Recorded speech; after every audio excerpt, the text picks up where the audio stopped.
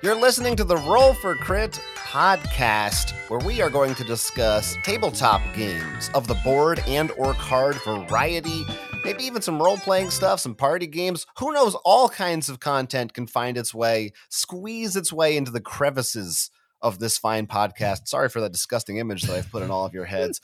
Welcome to the show. My name is Jonathan. I'm Will, and as you said, plenty of board game things always to discuss. There's always so much fun board game things, whether it's in the news or in this case, I think it's going to be very heavily on what we played.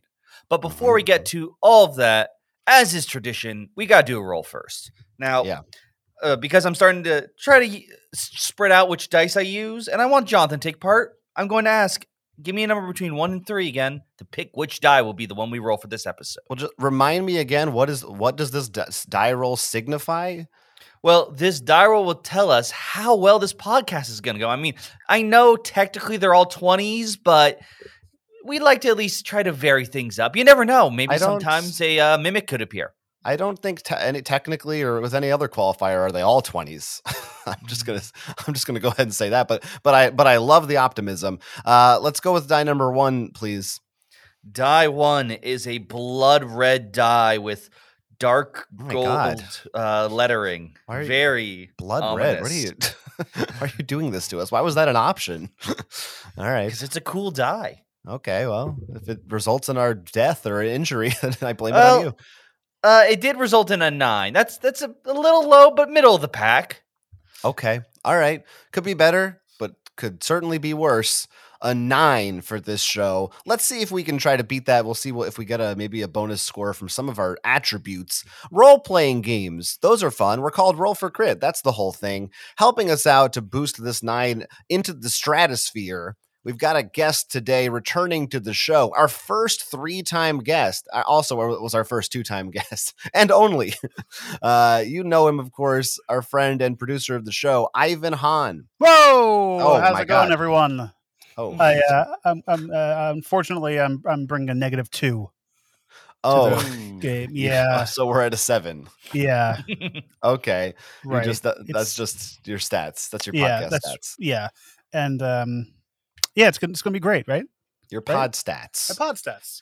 Yeah, we just all 3 of us and a bunch of friends spent the weekend, a long weekend together hanging out and playing board games. So we're intimately familiar with one another right now. Mm-hmm. If we sound more intimate than in other episodes, that's why. Well, it's actually the first time I met either one of you in person. Really weird. I know. Yeah. Yeah, any videos we've been in that's CGI. Yeah, I'm really good at editing. So I think this is a perfect choice of guests also because if you haven't listened to our podcast before, later on there's going to be a section where we talk about what we played. And since we had a long game night weekend, there's a lot to talk about. And we don't just have a guest there sitting like, well, I wish I was there because Ivan was there. Yeah, they definitely would wish they were there. Everybody really wants to hang out with us. I mean, we tried inviting some of our past guests, but it didn't work out. Yeah. Well, but before we get into all that, we still have the first half of the show, which is going to kick off with all the news that you might have missed from the past week in the board game world.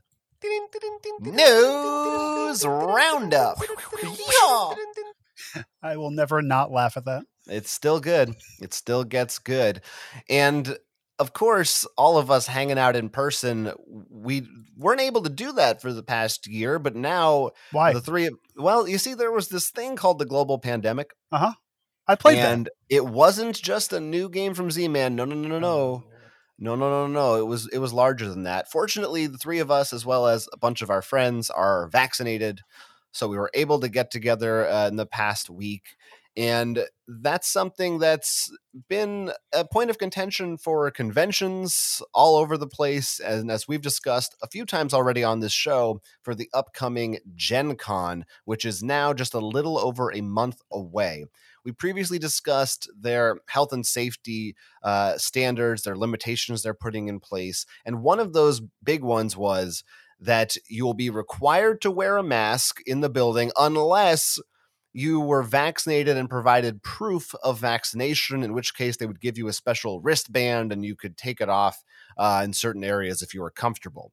They have now updated their announcement. They have changed their tune a little bit. At this point, going forward, everyone who is there is going to be required to wear a mask anytime they are indoors and in outdoor crowded areas. Basically, they say unless you are eating or drinking, you need to have a mask on at all times.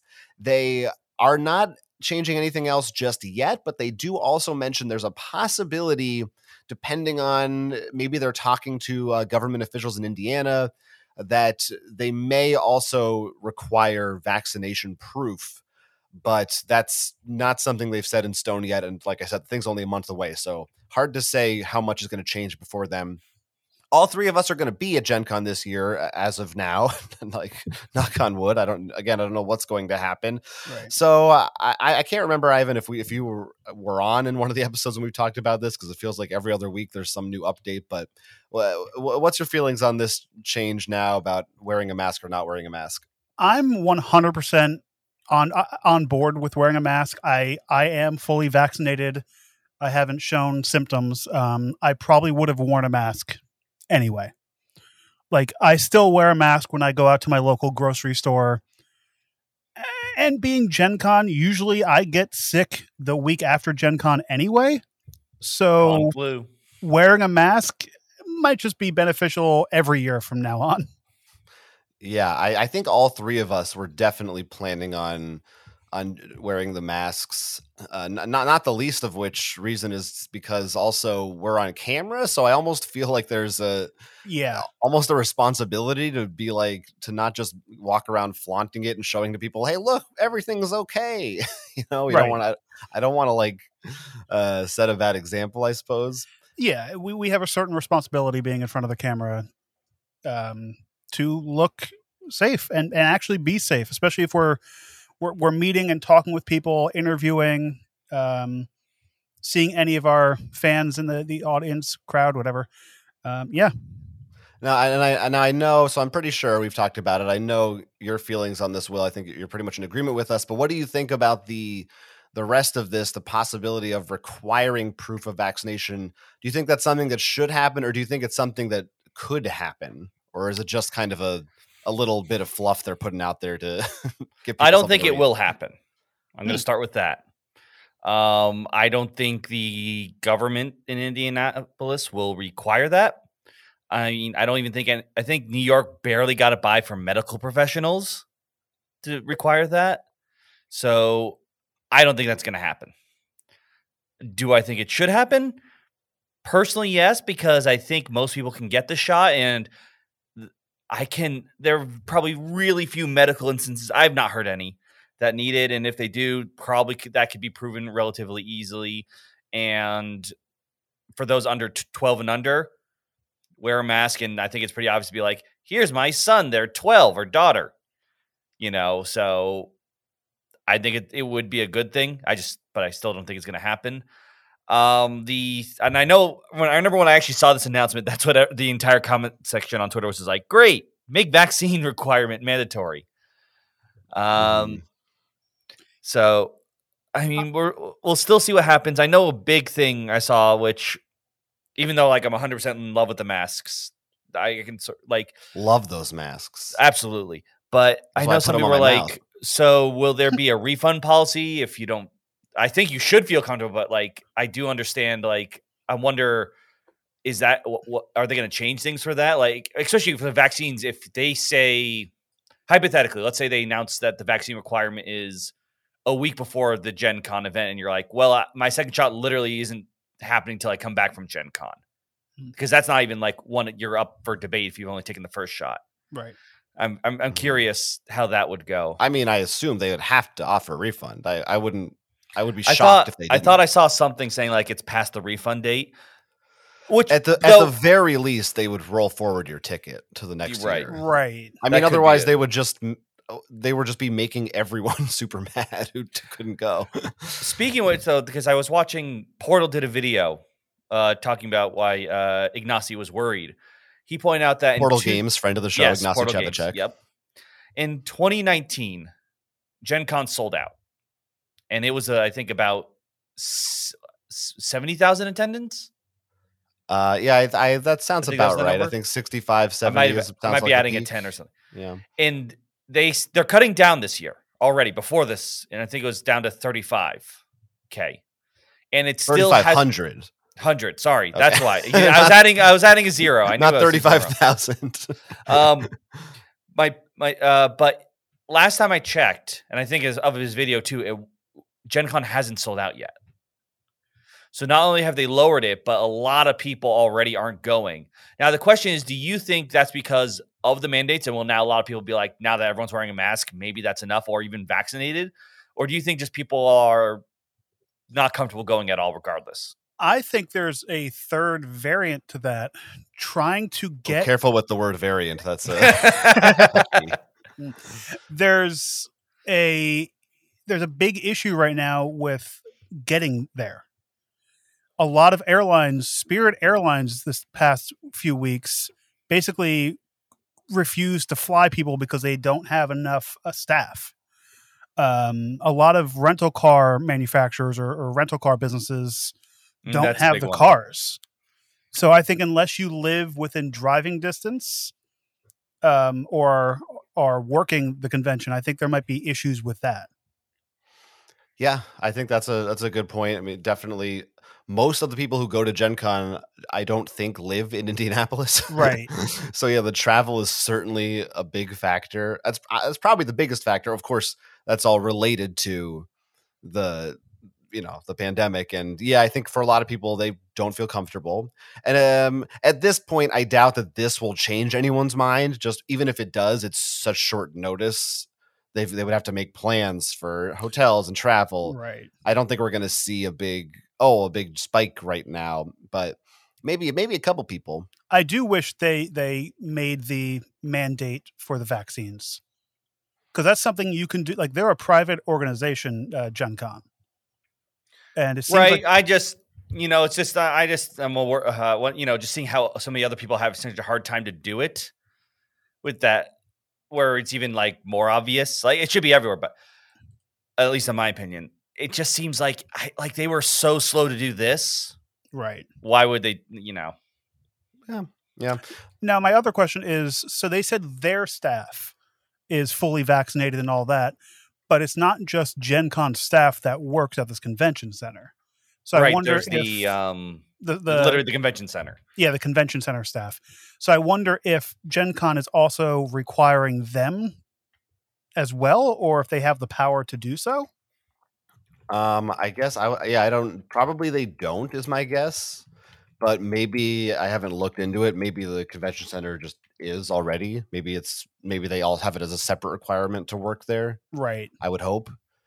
But yeah, I don't know about that. I think that's a little bit easier, a much smaller group versus a bunch. When it comes to things like this, people pay. They're like, therefore, I have a right to be served the way I want to be served. So how dare you ask me to? Right. Yeah. But I am also interested about the city around Gen Con. What's going to be open? Because they haven't had a convention in basically a year. Not just Gen Con, but other conventions. So well, sure, I wonder. It didn't even occur to me to look up like how many conventions have happened in the Indianapolis Center. I know there was a convention like within the last maybe 2 months ago. It was like a snack food convention, but I'm wondering if a lot of these restaurants went out of business from lack of sales. I don't know what goes. I know there's a football stadium there, but if during COVID there wasn't people going to sporting events. I'm sure we lost a few of them, but a lot of them are also like bigger chain restaurants. So they probably were, if anyone, were the ones that survived it. Right. But who knows? Maybe we'll go and it'll be a ghost town now. I mean, there are people who know. We just haven't kept up with the current state of the city. Did they say if they're doing their giant food truck thing as well? I'm pretty sure they're going to have the food trucks out there, but I haven't seen any specific talk about it. I was curious, by the way, and I did look up. There are plenty of conventions happening beforehand. Okay. So Gen Con is probably just copying roughly what they're doing. Maybe. Could be. I don't know how much they care about that versus maybe other gaming conventions because I don't know. I don't know how much contact they have versus board games and whatnot. I will say on their site there was a pop up saying like we recommend our staff wear masks. Right. I didn't see anything about mandatory vaccination, so we'll see what happens about that. And now I know you're skeptical on this point, Will, but they are adamant in this notice, Gen Con. They say that they anticipate, quote, that everyone 12 and older at Gen Con will be fully vaccinated. This is just based on survey data they've taken, I suppose, and who knows how else they get their data, but that's what they're thinking. And and it says our staff is 100% vaccinated. Yeah, that one I don't think they can fake or predict. I assume that one I don't question. The only thing I might question about that is they're talking about literally the Gen Con staff versus the people who work there. Yeah, our staff. Yeah, right. I am still skeptical on that. I mean, the fact that there's actually a marketplace, this is just hilarious, of people spending up to $400 for fake vaccination cards. Oh yeah. Now I wonder. I mean, that seems like something that maybe is overblown. Like, how many people are really buying those? A lot. I assume it's enough that someone's talking about it. But it could just be a meme, right, or something. I don't know. Funny story. When I ordered online a vaccination card holder. It's basically just a laminated big card holder, and inside of it was a blank vaccination card. And I immediately like ripped it up and threw it out because like I don't want to like get in trouble for having that. But like it had the CDC stamp on it. Like I looked at it next to mine and it was legit. That's a bit worrisome. Yeah, and that just came from Amazon. It's a bit weird. But I mean, neither here nor there. Call me optimistic and naive all you want, but right. I imagine that I do think that most board gamers going to this convention want to be vaccinated going to it. Yeah, maybe. Like I said, I just paying attention to new stuff makes me a little pessimistic, but I could be completely wrong. It could be a very good offset that most people realize, maybe if I'm sitting at a table within 2 feet of other people, I should take this vaccination that is free for me and should help not only myself, but everyone around. So now, and like I said, we have the game Pandemic, so we know what this is about. Do you think they're going to have a booth there, like with Johnson & Johnson giving away vaccines? Because when we went to New York City LGBT Pride Festival, and literally on the street, they had J&J and Moderna, or whoever makes it, with a sign up to get vaccines. I don't think so, only because they may have like, actually, I take that back. They may have like a sign being like, if you need maybe J&J. Because one day. That's the one day. Like, go here. Like, not at the convention center, but like CVS 3 blocks down. Right. Because I imagine with the New York Pride that there's a lot more local traffic there. Mm-hmm. So it's a lot easier to convince people to take the 2-day shot, because I assume usually you want to take the second shot where you got the first, just for sake of easiness. Yeah. And they haven't mentioned anything on this notice either about like testing. I think in other announcements they have mentioned that they're going to have some form of testing available. I could be wrong about that, but I imagine it'll be somewhere. Right. So I don't see why they need to bring the SAT here. I don't need that kind of stuff again. Oh boy, you did it! You. I'm not coming back. Hope you're proud of yourself for that one. It's the third and final. Well, it's a trilogy. You don't want to go overboard with it. You put yourself at risk that way. We will find out what changes are being made to this. But needless to say, we do recommend anyone listening to this, if you haven't already, of course, get vaccinated, and hopefully things get better for the rest of the planet over the next few months. Although they may get worse before that happens, as the saying goes. We'll find if out. you need a mask, we've got one on our shop. That's right, shameless plug. Oh boy, let's not directly associate our recommendation of safety with then our shilling to get us some money. We did roll a 9, Yeah. So you can always go to our merch. It's because we don't have a guest this week that you feel more comfortable promoting ourselves. I get it. But anyway, we have more news before we get out of the news roundup. The next one is a bit of bureaucratic shuffling about for some board games, some prominent board game companies, particularly Asmodee and Z-Man Games. Current/now former head of Z-Man Games, Stephen Kimball, is stepping away from that role. Z-Man Games, of course, the publisher that brought us games like Pandemic. He has now been promoted to Asmodee's Director of Special Projects. So Z-Man Games, which once was an independent company, now part of the Asmodee Group. This guy, Stephen Kimball, is going to be overseeing projects throughout Asmodee from now on. So, of course, they needed someone to fill that role for them. And they have landed on Sophie Gravel. I hope I'm saying her name right. That's at least how it's spelled. But the reason this is kind of, I think, is interesting and notable is that Sophie was part of a group called Philosophia, spelled with an F, which previously, a few years ago, purchased Z-Man Games. They formed the group called F2Z Entertainment. Then Asmodee purchased that company, F2Z, which included Z-Man Games. And after that happened, Sophie left the role, and that's when Steven took it over. So she is now coming back to the same position that she once had. She started at a company buying another company, then another company bought that company, and now she's found her way back inside of that company's grasp. It's the circle of life. I am deeply confused. Yes, so essentially, this former head of Z-Man Games is now coming back to the same position of Z-Man Games, and the person that she trained to take over her role is now training her to retake over that role.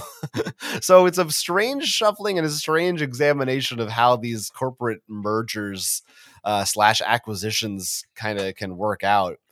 It's weird, but according to this, of course, they have there's nothing specific right now, but they have a few words about how she's going to continue on with kind of what they've been saying, which is they're going to focus a lot more in the future on expanding their existing lines like Carcassonne and Love Letter and such, and Pandemic, of course. But of course, she hopes to continue with new projects and exciting things like that as well. I don't know, Ivan, what are your thoughts? I believe a few Gen Cons ago, I'm pretty sure we actually did meet with Sophie at one point, and that's kind of cool, but not someone we know super well, right? But I mean, do we expect to see like any actual tangible changes to Z-Man's leadership, or what does this say about the state of our corporate society? Oh, wow. This is a weird thing in the tabletop gaming industry. I feel like the longer we've been part of it, the more we see people switch around switching jobs in these major corporations. Like you'll hear about X went over to this company, Y switched back over there, this person went there. And it's basically one circle of jobs. It's very weird to me. Yeah, and I wonder if that happens in other industries too, where it's just this is the one we see attention to, right? Because we're there. And I also should this I think is important to mention. I kind of forgot this part. After Sophie left Z-Man, she founded Plan B Games, and the reason she's back into this fold is because Asmodee bought Plan B Games. So she keeps making. She's just like, all right, I'm going to make a new company. Asmodee will buy it. Going to make a new company. Asmodee will buy it. Yeah, I mean that might be the winning formula to a successful board game career right now. If you are in the industry, get your company. That's the formula that most startups these days, especially in tech, you create it and hope a giant will buy you. Yeah. But in this case, she didn't just sell it off and then say, okay, let's go. It sounds like they went around and were like, oh, who we want to promote this guy.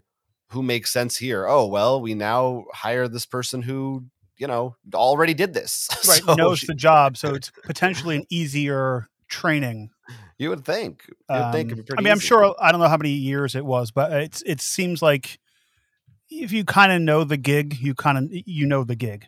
Like they just need to update her on the ins and outs of stuff she probably didn't know before. But I'm wondering if they asked her to come in because she has so many ideas with her.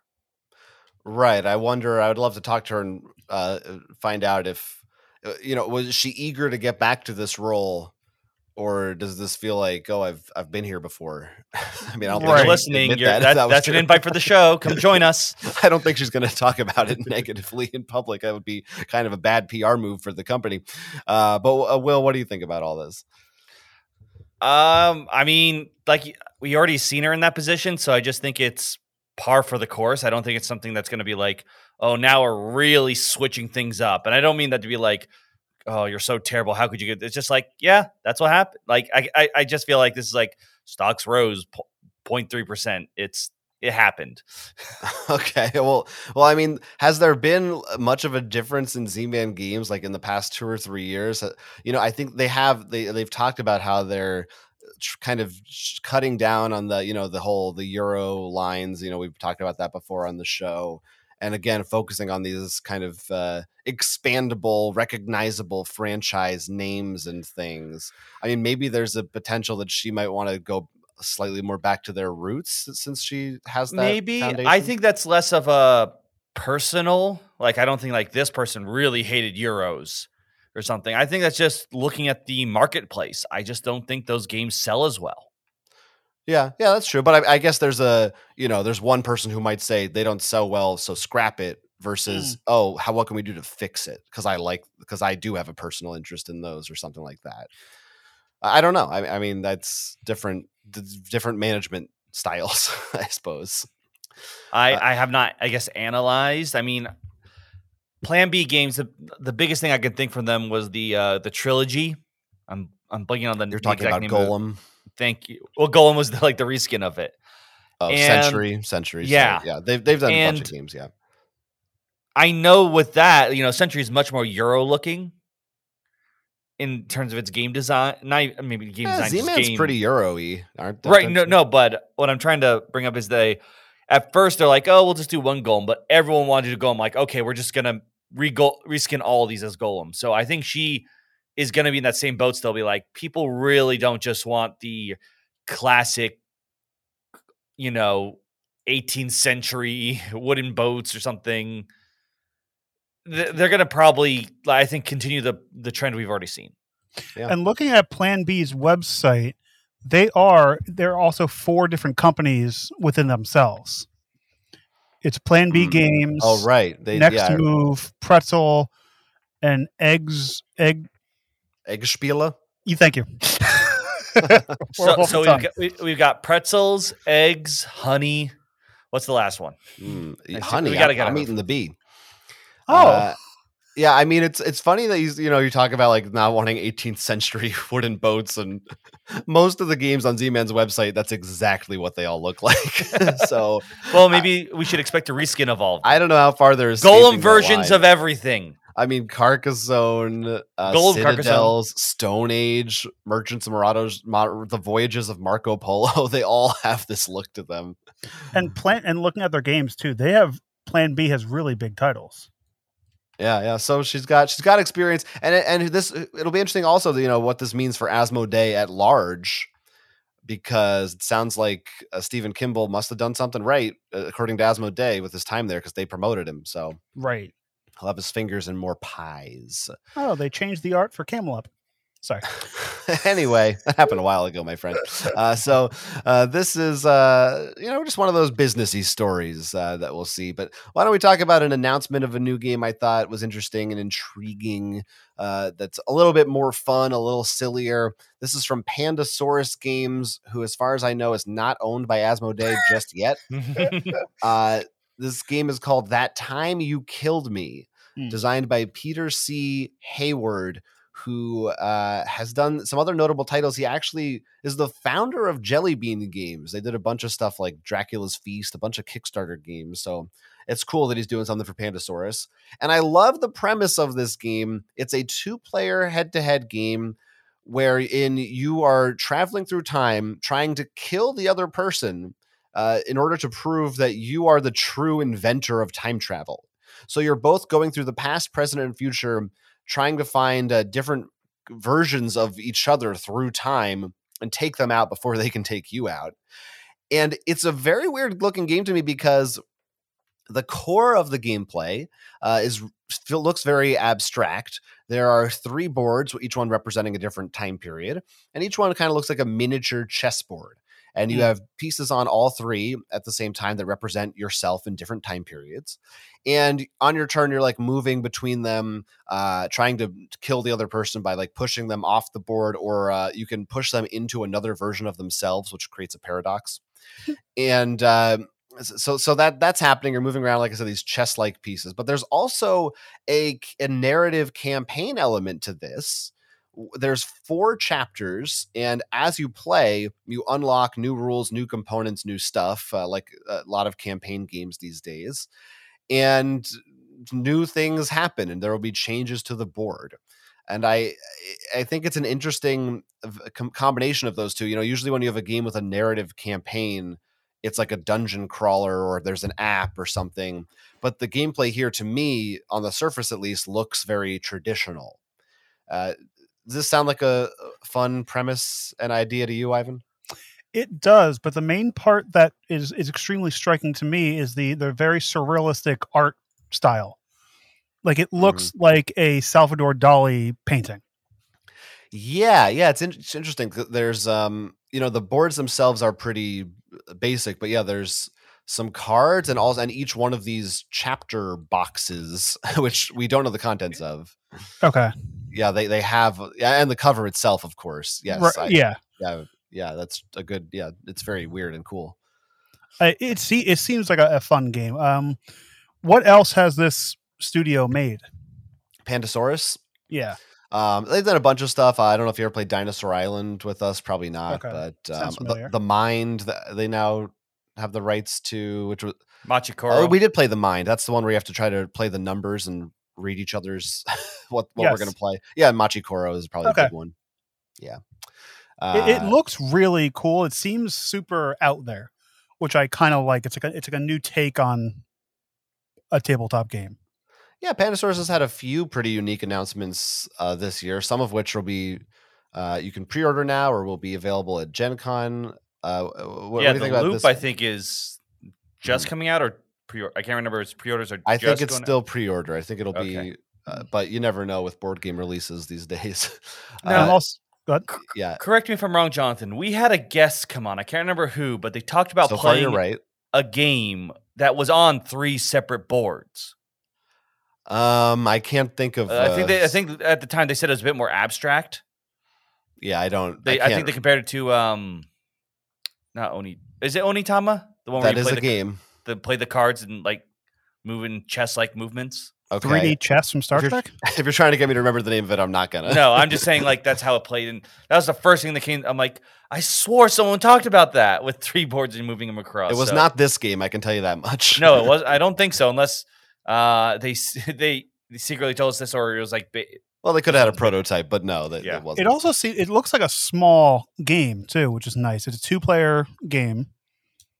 It says 15 to 30 minutes, which in our group is tripled. You only have 2 people, so it's a lot harder to extend that. But that's interesting too, that it's such a short game. I wonder, as I said, it's a narrative story with 4 chapters. If each one only takes 30 minutes, I'm guessing there's got to be a way to play it after you're finished. So I'm curious about that, how that's going to work. We don't know anything yet. Will, any other thoughts? Like, does this sound like something cool? I mean, definitely worth checking out. I feel like there's also a video game that's about like 2 people who can travel through time trying to kill each other. I guess we all just think like there could only be one for everything. But I do think the replayability will be there, Jonathan, that you brought up, because I think Machikoro Legacy actually did a decent job at that. Like So I don't think this should be. I assume since this literally isn't a legacy game, that will be possible. Like I don't think that should be too much of a worry. If for anyone that is a worry you have. Yeah, maybe it will be. The fact that they're sealed makes me think that you want it to be a surprise. But I mean, if each one takes 30 minutes, maybe this is the kind of thing where the 4 chapters are more like almost like phases. And when you play this game, you might just say, hey, we have 2 hours. Let's see who wins this time when we play through the campaign. Well, if you pre-order now, it does say a free promo envelope full of secrets. So what I think might happen could be, even if, let's say, Jonathan, you and I play, you beat me. We open chapter 1 and says like, if this player won by 2 out of 3 boards or something, whatever thing is, look at this card. So even if you open it, you might not see everything in the box. Yeah, maybe. So I'm looking at the rule book now, and it looks like there are like 3 ways to play too. There's advanced, expert, and grandmaster. So that seems like you can go back and replay. Okay, cool. Yeah, it's definitely intriguing. I'm curious to see exactly how it works. It made me think also of the game, board game Tragedy Looper.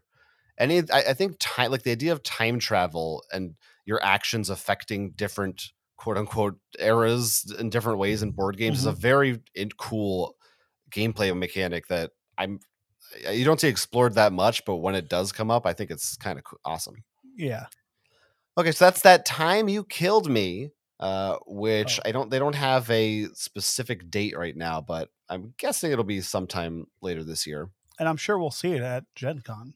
Perhaps we will. I don't know if I'll say I'm sure because I have no idea what's going on at Gen Con anymore. Right, or who's going to be, yeah. Right, yeah. I don't remember if Panasaurus will be there or not. All right, so they will be. Okay. Because there is a actual Gen Con pickup for Loop. Yeah.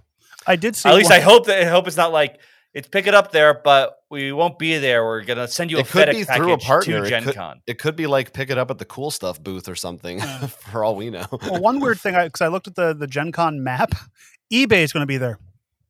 I don't know. Huh, maybe I can sell some of my games. Well, I bet they're there because after the whole thing with trading cards. Because a lot of people bring their cards to sell or get more, so they're like, "Oh, we can get a whole bunch of more to sell on there." But what do they do? They buy stuff from people walking around?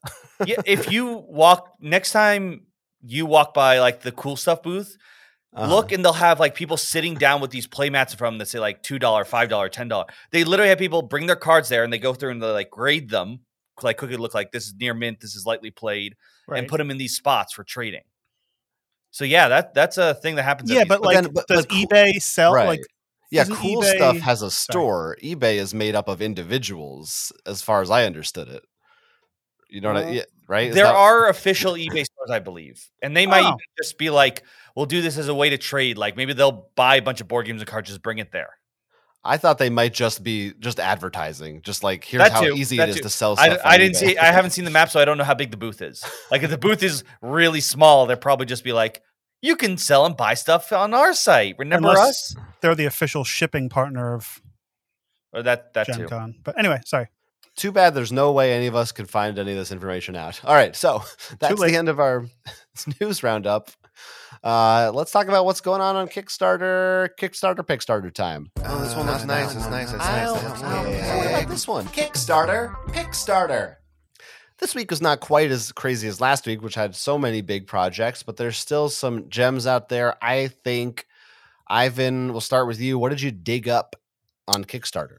Ooh, I found a very interesting pile of games, is how I'm going to, a collection of games. The title is Kittens Love Sushi, and there's just a bunch of other games associated with it. This is a game pack of different card games that you can get through Kickstarter. It's 31 original card games. That's a lot. It's a lot of games. You can buy all 31 for $465. Or you can buy each individual or whatever you want for $20 each. It's very weird. So there's a few that I was looking at.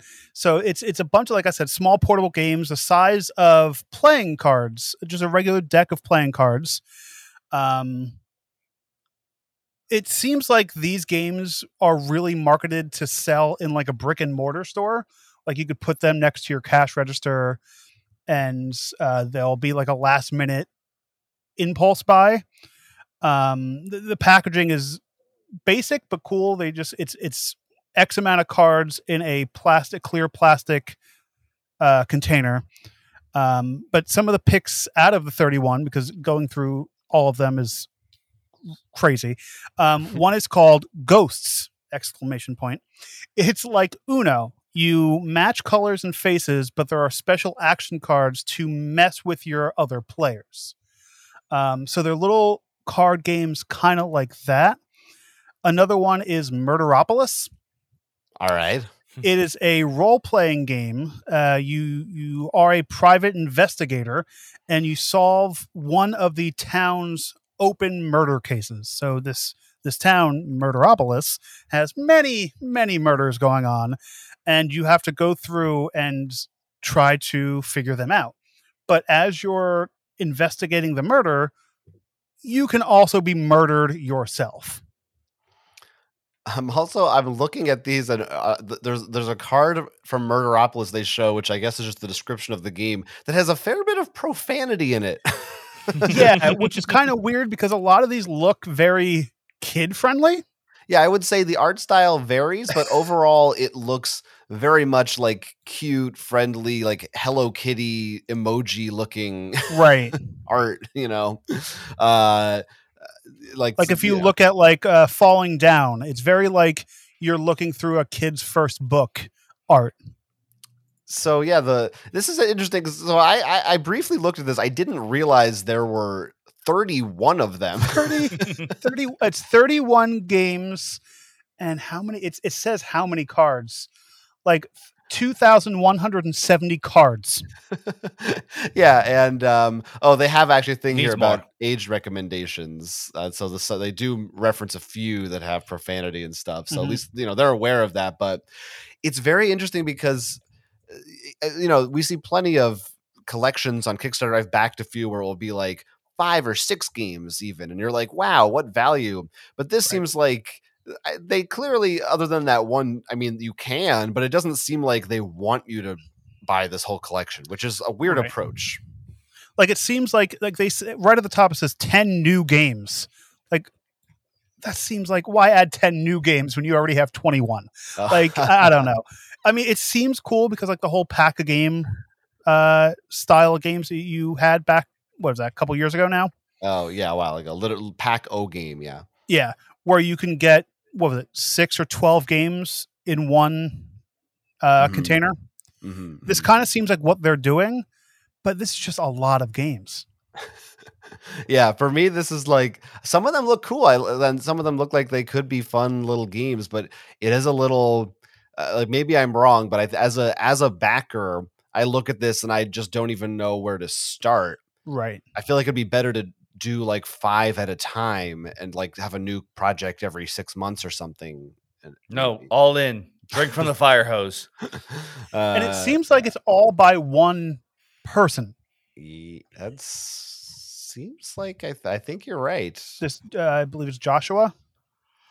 But it seems like if you have, I mean, I love a lot of these games, but if you have 31 ideas for games, space it out.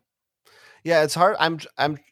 I can't find it. It looks like maybe he had a different account name or something, because it sounds like some of these games have been on Kickstarter before. Oh, here we go.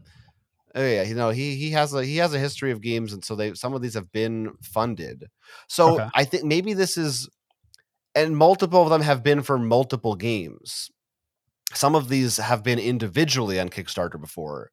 So it sounds like this is 10 new games, and also it's just, you can also back every other game he's ever made. Like a reprinting or... Yeah, but the way it was laid out, that was not clear to me, but now I see that. But still though, 10 new games in one Kickstarter seems like a lot. Yeah. I'm sure he could have gone away with just 5. I guess I mean, he's done a bunch of them, so I guess they all seem really cool. Like it's Also. that basic thing that like you can bring this to a diner, or you're going to a beach or whatever. You just bring a small game, and it's all contained into this one set. I'm looking at this now. I'm looking at all these projects, and another thing they all have in common, this is very interesting, is all of them have very low funding goals. So the average amount of backers on these things is like 50 or fewer. So I'm wondering, what are these games and who has even played them? I'm actually like, this is kind of strange. I was not. Now, was it all? Familiar They with were all this. funded. Yeah, they were all funded because they all have a goal of like $1,000. 25. Okay. So it's not that hard to hit. But I guess maybe he's just doing, because they're only card games. There's no components. I guess he's just printing them on demand and right shipping them out. But this is kind of weird. It's just a little bit weird. I don't know what's going on here. Because it seems private, so it's not associated with a company. I mean, his company. I think it's just one guy who's just having fun, but the art looks nice on them. Yeah, and the games themselves seem, of course they copy some other game mechanics, because when you have 31, you're going to do that. But they all seem fairly original. Yeah. So I'm interested to see. Now I want to back some of these just because I'm curious what's going on here. Right. Is this like a money laundering scheme or something? Oh, that is one of the risks. That makes sense. Well, yeah, like I said, Kittens Love Sushi, Kaput, and that's why the title others threw me off. So look that one up. $20 for one, or $400 plus for all of them. Will, do you have a pick that is maybe not as sus as this one seems to be? My pick is a very obvious one for me, and it's Flamecraft. In this game, you are playing as little dragons, and you're trying to get the most resources and points by helping to upgrade the bazaar, this town square. I know words. And throughout this game, you're going to be placing your worker on a shop that will be dealt out at the start on this mat, and as well as other little small dragon cards with different effects that will help you gain points as well as other resources. And throughout the game, you're actually going to get not only stronger dragons, but you'll be able to enchant the shops so they start doing other things as well. So maybe that shop that only made jewelry now makes jewelry and tea. So you can really change up the engines of all the different places. And it has 2 versions, which I do love. You got a nice version that still has all these lovely little meeple components, still very nice, but they also got these bigger plastic dragons you can get in a more deluxe version. And it just everything about it looks adorable. I actually, on the cover is a piece I've seen a lot, pretty often online, of a waiter with a little dragon burning someone's creme brulee, I think is the dish. I remember when I saw that, I was like, did they steal this art? I got to check. It's the same. Yeah, okay, same artist. They got this artist to do it. And it just looks so adorable and fun. And it's got dragons. I'm in. But here's a little fun thing. I think, Jonathan, you're going to want to take a look at, even if you don't decide to back it.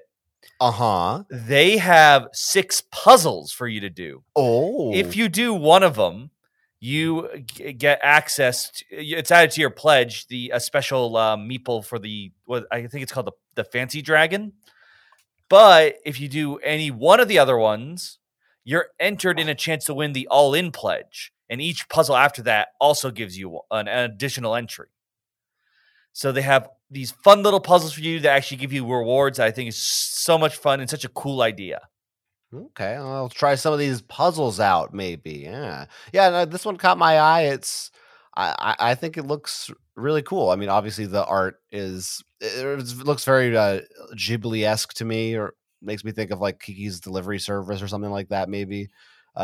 Except there's, I guess, no dragons in that movie, but that sort of vibe to it. It's very peaceful, very adorable, with cute little food things. And yeah, it's got a lot of positive quotes from people on there. So and I will say the mechanics, I think, sound actually fun too. It's not just yay dragons.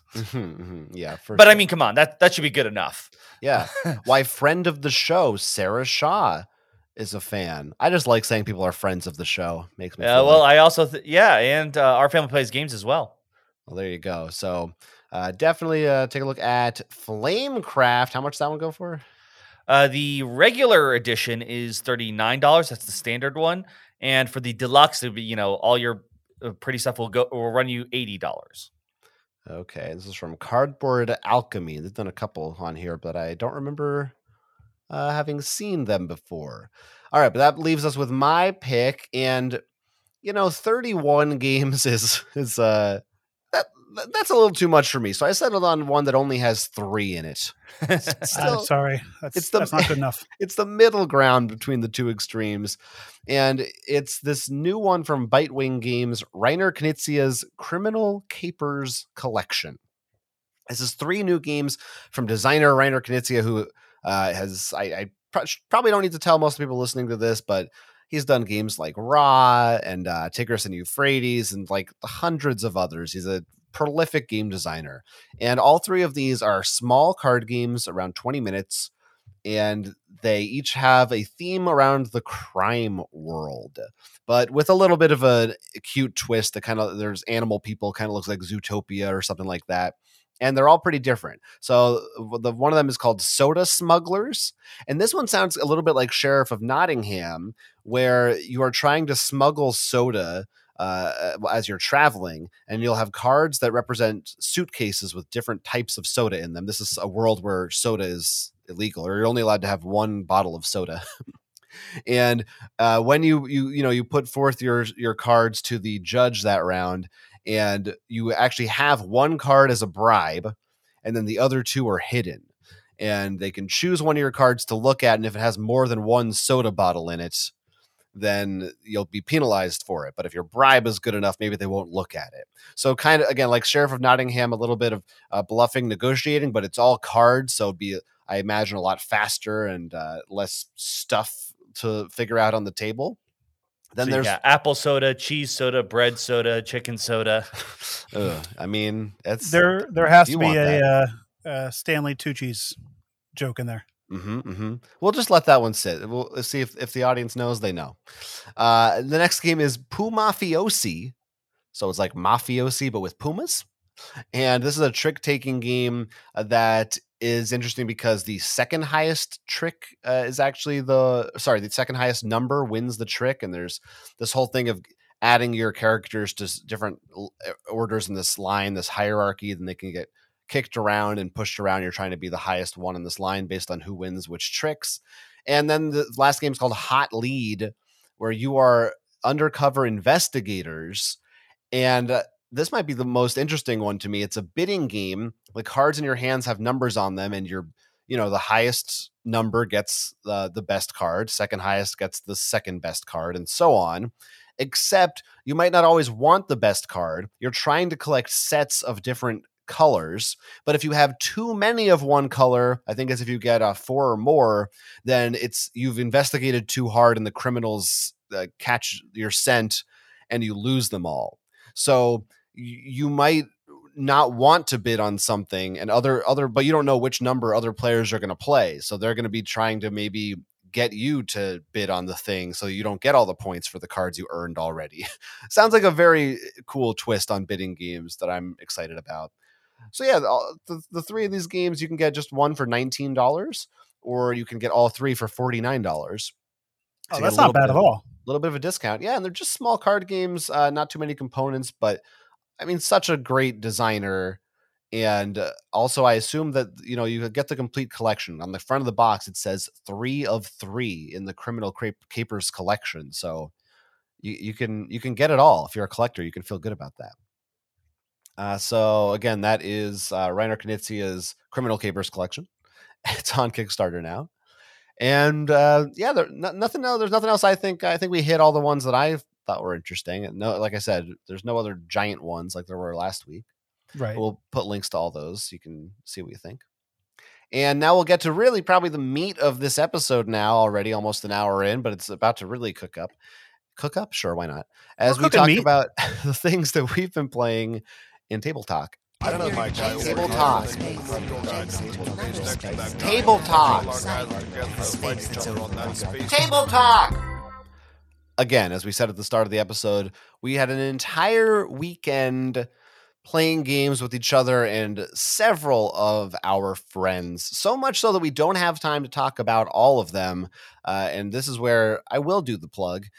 We have a Patreon, which we'll mention at the end of the show, and we'll be talking about more of this stuff in our bonus Patreon episode. But for right now, we've kind of picked some of the highlights. Maybe we'll stray here or there tangentially, talk about some others, but we're going to try to cover some of the big ones. I think we got to start with one that Will and I played. Ivan, you were watching for part of it / maybe napping while we were experiencing it.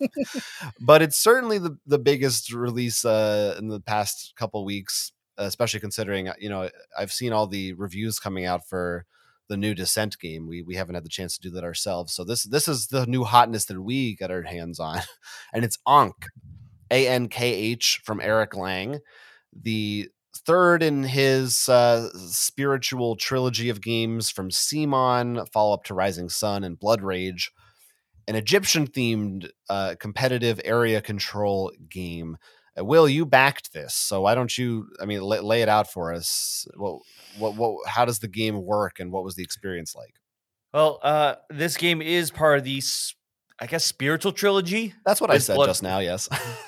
So it's a somewhat similar play style. It's very area control, but I feel it does some things to make it a little bit different, or if you're at least not feel as bad if you're not usually good at having your army stay out. In this game, you each are playing as a god, and you're trying not to make sure you are forgotten. You want to be the one that everyone worships. So you're going to be competing over monuments, as well as just fighting each other and winning battles to be remembered. But throughout the game, as you choose actions, if enough people take the same action, you'll trigger events. These events could be claiming monuments, dividing up Egypt into new regions, or causing battles. When enough of these battle phases happen, there's going to be some unique ones, unique phases, and sort of that could trigger either end games or change up the state of the game. The first one is the merging of gods. The two players in last place actually join together to become one god. We'll talk a little bit more about that when we actually talk about what happened with us. The second big one is the scoring track is split into red and blue. Once you hit this phase, if you're in the red, you're gone. Everyone's forgotten you. You're not good enough. You're so last season. If you're in the blue, you keep going. Now, if you're only one player there, that's it. The game ends. If there are multiple people in the blue area, you keep going to the very end of the game and just whoever's the highest. Which is just like 1 or 2 rounds after that, right? It's not like yes. I think 3. Mm-hmm. Or 3 event triggers. So right. A round could be longer, but yeah. If no one is in the blue, Egypt becomes atheist and everyone loses. That's where our game ended. We did have only one person in the blue. Just made it. Now, the merging, though, that's going to be the big thing. I think that makes it stand out compared to some of the other games. Jonathan, you were part of that merge. Yeah, well, I kind of want to start with the other stuff because I feel like that's such a controversial thing that we're going to talk about. Like, I do want to, for at least for a minute, just also focus on like because that is, it's a big part of the game, but it doesn't happen until late. So I to me, it's not. I don't know. It's not most of the experience is not that, I think, for most players, but we can talk about it. But the game itself, so it's basically, like you said, is definitely similar to Rising Sun in certain ways. You're still controlling areas. You are doing combat. You have a set of cards in your hand during combat with various effects on them that you can play. And I think the most interesting part of the game for me was the way you pick your actions. You get 2 actions a turn, but they're in a certain hierarchy, a certain order. And you can only pick an action that's lower than the first action you picked for your second action. So if I picked action number 4 on my turn, then my turn is done because I can't pick 1 through 3. And if I pick action number 2, then I'm limited to 3 or 4 for my second action. And then in addition to that, there's tracks for each of these actions that are moving up. And at the end of each track, there's a little bonus that triggers a special event. So you might want to not do an action because it'll set someone else up to be the one who receives that special bonus. And I really like that, having to think about what other players are doing and how that's going to affect you. And I loved that, I feel like what the thing that makes this game take a very long time is the conflict phase, when you actually go around to each region and everybody possibly fights and you score things and see what's going on. The actions themselves, those rounds, move relatively smoothly, I thought. And I think there's a nice flow to them, at least with our group. So like general impressions of all that stuff, I loved. I think those are cool. Those are what the cool mechanics were to me. Once again, I agree. I think Eric Lane does a really good job at making these game mechanics that, compared to maybe some other, which, I mean, let's go with the most basic, like Risk, where I think of like, there's just times I just feel I can't win a fight. In this, I don't feel nearly as bad. I feel I can get troops back faster. I feel like there's so many other ways for me to take advantage of the situation. And combined with the hierarchy track, and even like along that hierarchy track, like I said, if enough people take the move action, for example, you might trigger an event. Sometimes you'd be like, I don't want to trigger the event. Or if I take the move action, I'm making it so the next player can trigger an event. I know they want that. So I feel there's a lot of clever choices you can make. And even for our group, which I feel we really need to work on, like, I think we all need a sand timer or something to lower these play areas. Like, we're just very bad in general, not. Yeah, but I don't think I'll say I think I'm just going to say it. I think I'm better than most of our group. What? I'm just going to say it. but we could all stand to improve. Mainly you. We can start the fight now. Yeah, I'm ready for it. But it is a constant struggle. But I just wanted to say also, like, I guess there is that also is something fun in the conflict zone too. I guess they'll save it. There's one thing we forgot to talk about. I'm like, oh wait, because it was in the conflict part. You mean the merging part? No, I mean when you're fighting. Oh, we could talk about it right now. What? Sure. In the conflict part, which takes a little bit longer, that's when the actual fighting happens. One of the things that is really fun that happens there is, for everyone who actually has figures there, you're going to fight, and it's a winner take all. If there's a tie and that someone is in the highest, everyone dies except for God. Gods always live, so you always have your strongest unit out, which is nice. Mm-hmm. But, well, strongest because it has an ability. It's not actually. It was for you. It was stronger than your other units. Well, no, because even other people, they can get like increase their base strength, the base strength of their god. And true, stuff. But it's not guaranteed. It depends on your build and stuff. They start out. It feels good, at least. All right. Yeah. No. Yeah.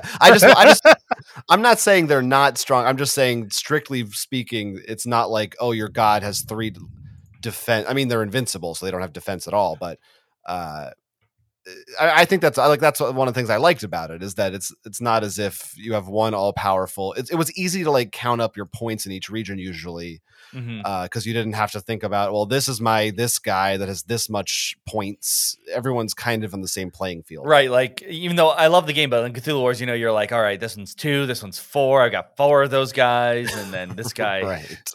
Yeah, even Rising Sun, I think, has some of that stuff. But the other fun thing is, every player has a hand of cards that are the same. They have different backs, just so you know, like, this is Raws. And they'll have cards on here that are like, give you +3 strength or maybe 0 strength, but everyone on a fertile space doesn't die. So there's a lot of that. What are my opponents going to play? Because you can actually predict better, because once you play it, it stays out until you play the recycle card, which usually you don't want to play every time because that's all it does. It doesn't give any strength or anything. So you can be like, oh, he played his strong card, the one that gives a lot of strength. So he can't like boost in out of nowhere, get +3 strength. So there's a lot of like back and forth and trying to bait the other person. Though there is one card that seemed to cause a lot of trouble, which was the plague card. If this card is played, people will bid worshippers, which are pretty much your money threat for most of this game. And whoever bids the highest is the one whose warriors aren't killed off. Yeah. So every time you're like, okay, who's going to bomb the region? Yeah. So, what you said about, oh yeah, these games, you don't have to feel as bad if you're not as good at winning the battles. Generally, I agree with that sentiment. I won't say it's impossible, as I found in this game, I did have a particularly bad turn wherein I had pretty much my entire, like the preceding round, all the setup I had done was just wiped by a plague of locusts, because I didn't have enough money to beat it, and I did not predict that card coming out, nor did I plan for it, and that was pretty rough. And as a result, as you said, I was ended up in last place. And although, everyone was within like 4 or 5 points, it wasn't like a huge last place. And like you said, there's this merging mechanic. And this is a very big thing. If you go to the Board Game Geek for this, and I've heard in the Kickstarter comments, this is nothing new. We're not the first people who have talked about this, but it wasn't something that I didn't know this was going to be a thing.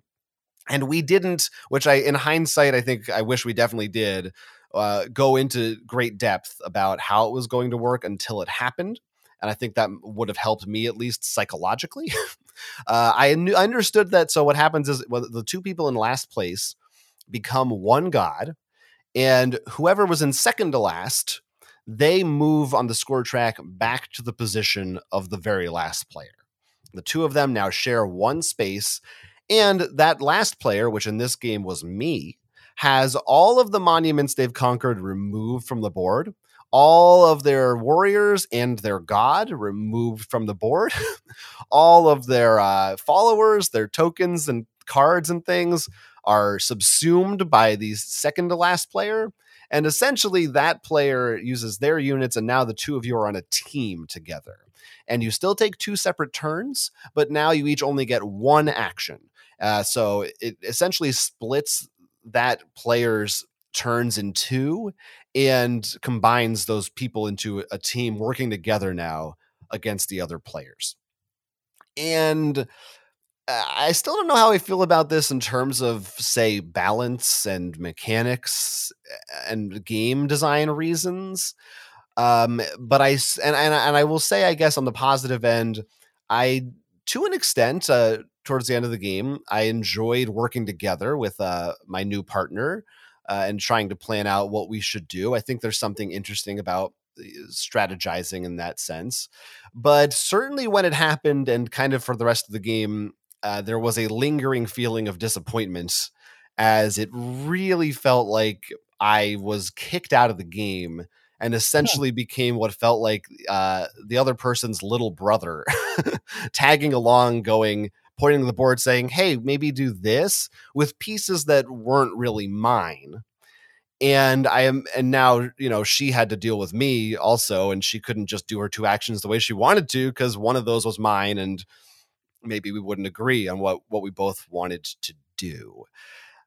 So that experience was kind of frustrating, and I think all of us were kind of taken aback. I mean, she even more than me. I mean, I think she was, at least initially, very unhappy with this turn of events. Just thought it seemed bad.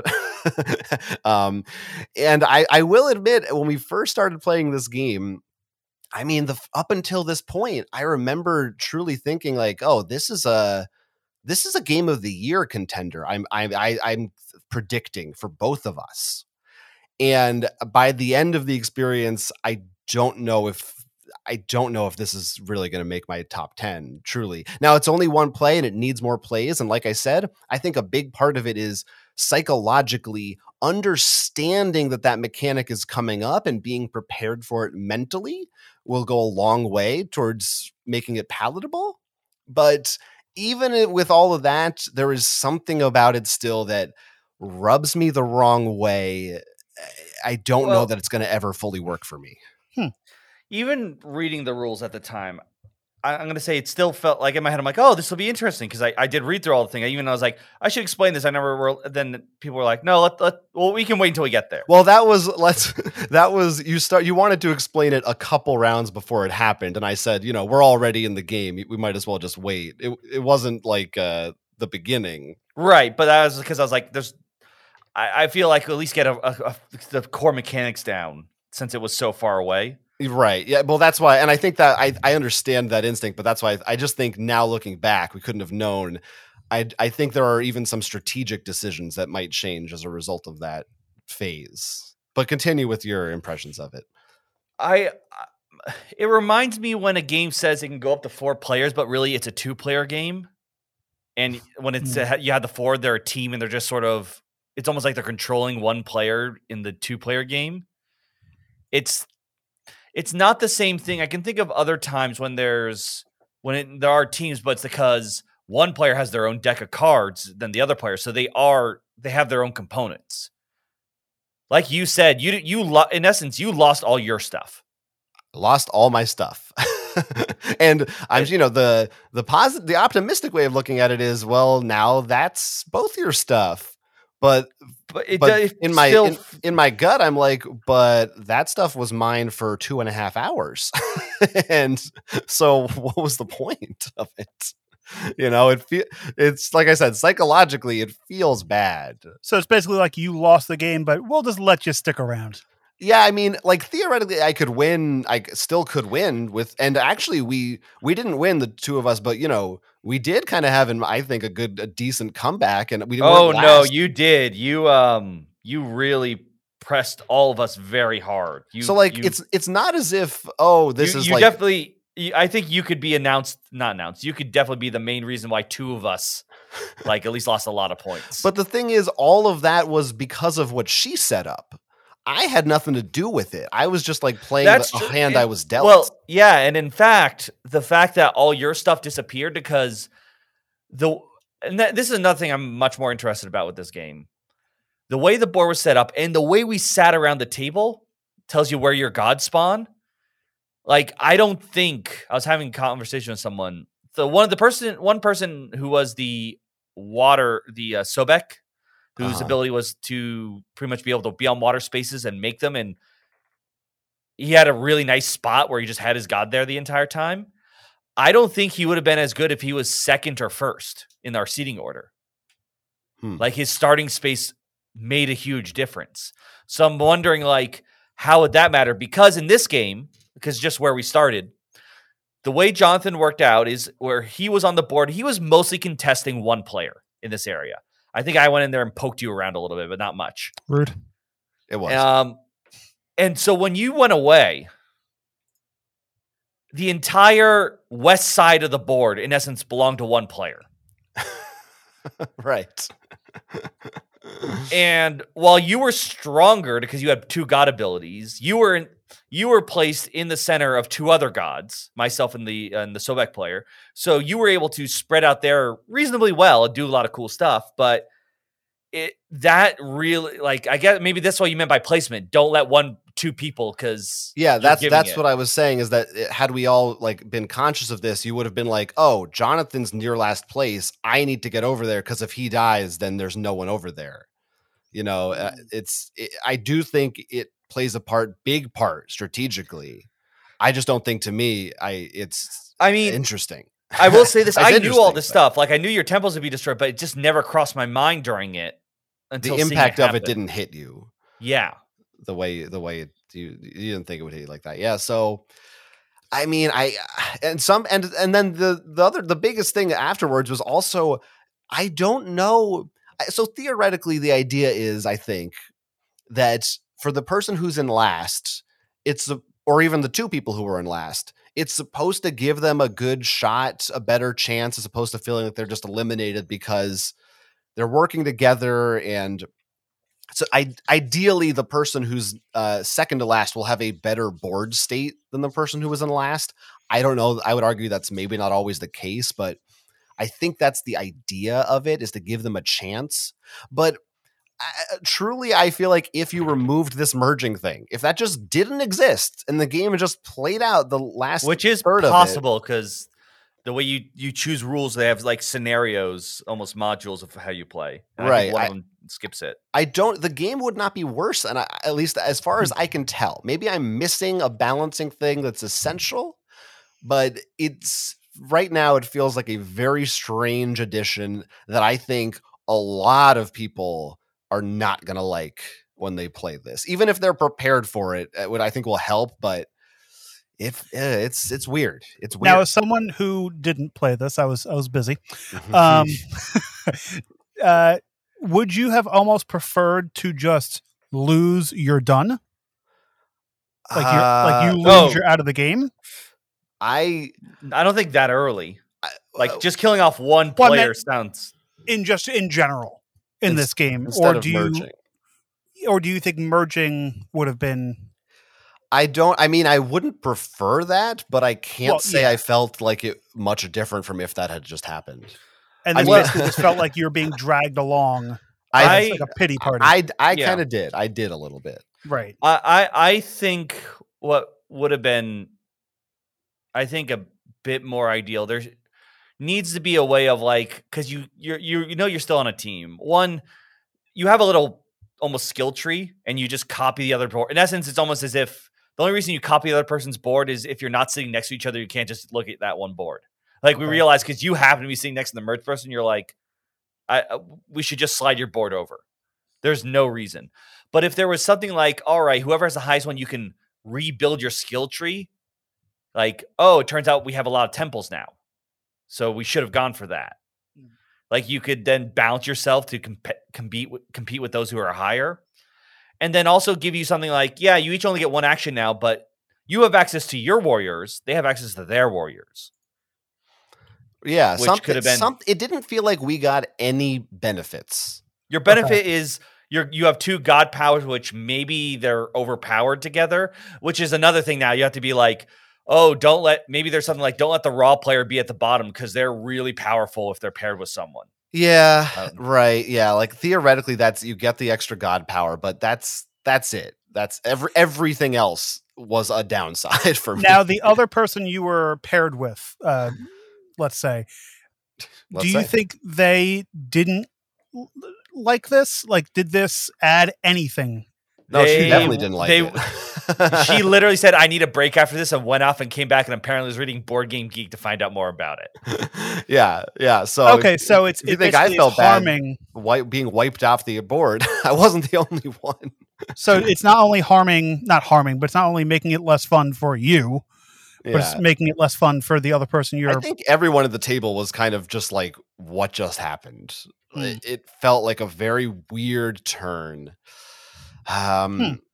Yeah, it was such a weird experience that I didn't expect. Like I said, up until that point, I was really enjoying it so much, and now I just don't know. I definitely want to play more, especially there's a Pharaoh expansion, which I actually think is going to be really fun to play with. It gives another little board and stuff. But I also just, part of me always finds this not interesting, just curious, because this is a very hot game. Everyone's going to want to talk about it, and we'll definitely do a review for. But it's also it's weird because this is the kind of game, like, if you didn't already buy it, good luck getting it. Mm-hmm. It's not. Can you not buy Rising Sun right now? I think you have to like spend a whole bunch on eBay. Maybe that's why eBay's there. Really, it's not. I thought most of Simon's catalog was. I mean, I know they have Kickstarter exclusive stuff, but I thought that all these were just like, most of their miniature games are just, this is how you get it. Maybe I'm wrong, but I mean, I'll just do yeah. I mean, let's see. I'm seeing a listing on GameStop of Rising Sun for $99.99. That actually might be the price. Which is pretty. I also see one on Miniature Market. Oh no, sorry, that's like an expansion thing. That's not just a regular. So yeah, maybe it's not super readily available. I don't know. I don't know. But it's Now, would you play again? I would definitely play it again. I mean, I want to. I think the core is good enough, and I trust Eric Lang as a designer that I want to play more and see how the experience goes. Mm-hmm.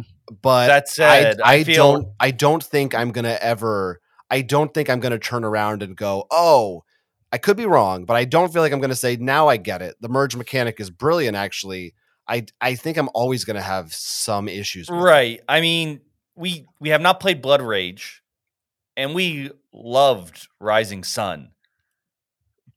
I don't think there was a moment in fact, many games that we love, Actually, it's possible. there is a weird when we first started this game, I thought I like this more than Rising Sun, I think, because one of the things that I was never able to really enjoy fully in Rising Sun was that every round you have a forced alliance with a player. I think it's forced. Maybe you have the option. But there was always this weird thing to me of like, oh, we're on a team, but then later we're not gonna. There's only one winner. This doesn't quite jive with me. And this didn't have that, but then merging kind of was like a worse version of it. So what I was going to go with was we haven't had a game where, because you're saying like in the beginning it's nice, but I feel like when merging happened, like you said, even the players who weren't part of the merge, like I just felt like there was a cloud of despair that just hit the table. Yeah. And that was definitely, that will be very hard for it to fight against in our we'll see how the game plays. You don't merge when there's only two players, by the way. Yes. I will say also, it is funny that you mentioned, I just feel like everything you just described there, though, of like why you don't like the alliance system is why you like it, I assume. No, it's like, that's why I don't like hidden roles. I'm like, we're on a team, but we're not because I don't know your role. And well, you are on a team. You just don't know if you're on a team or not. No, it's almost the same thing. Yeah, well, to me, it's very different. To me, it's we are going in a hidden role game. You're going to win together. You just have to puzzle out who your friends are. Versus, oh, we're friends, but no, we're not. Like, I don't see I don't see the point of alliances in a lot of games, unless there's exceptions, of course.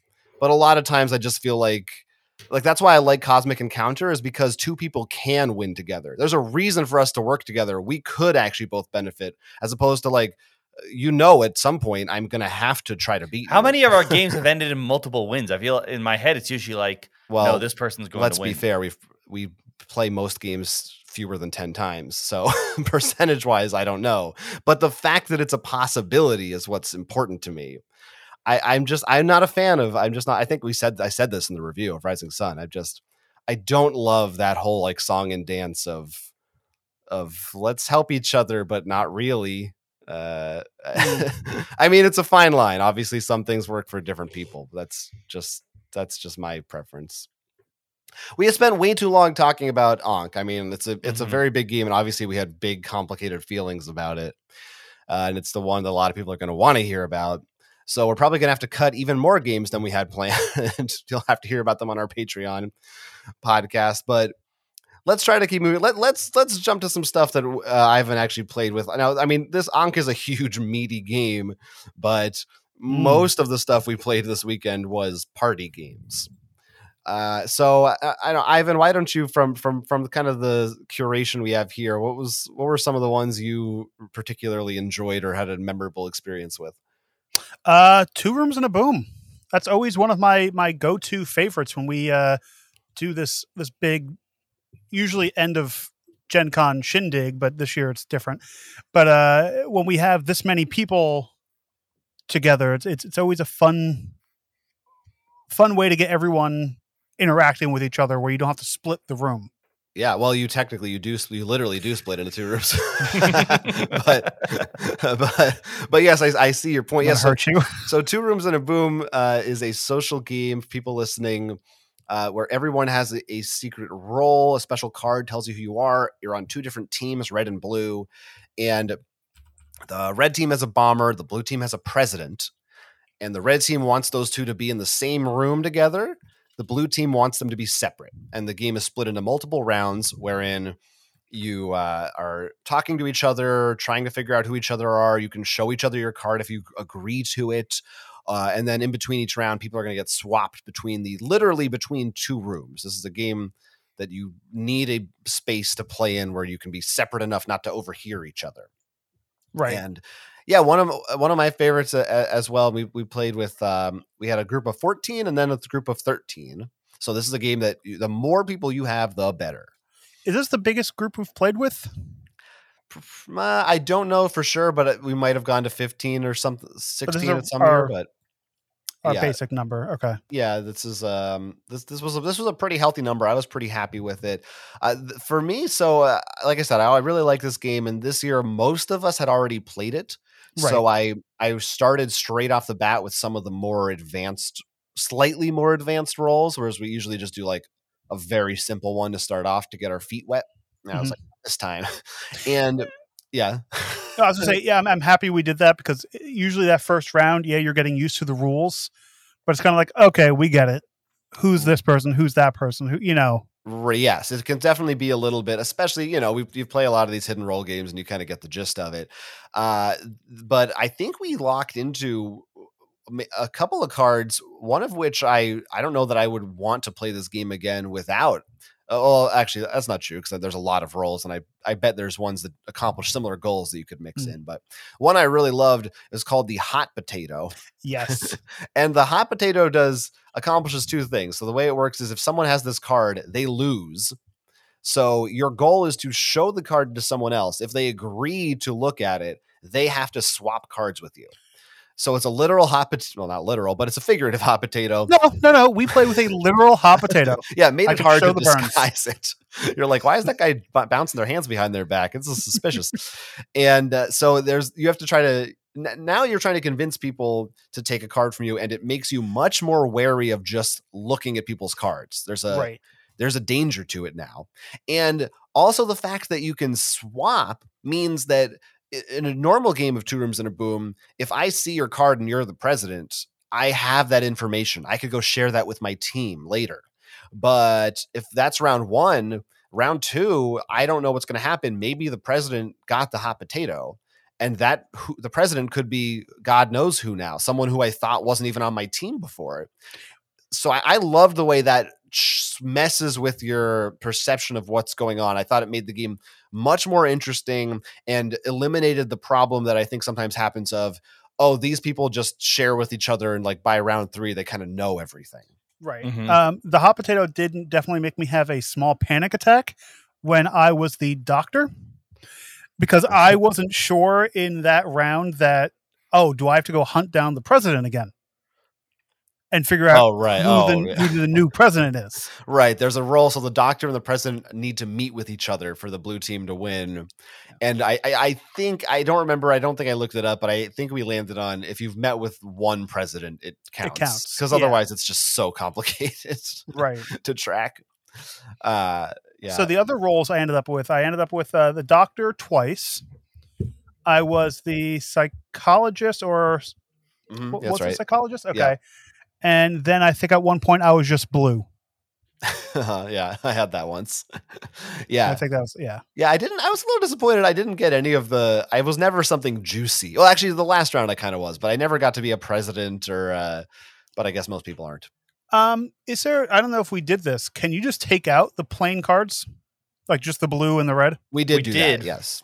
We did. Okay, so was that like towards the end? Yes. Or? After the first game, there was one little mistake, but yes, after the first game, everybody had a special role. Okay, cool. So that makes it 100% better. Yeah. Well, any stand Sorry, out?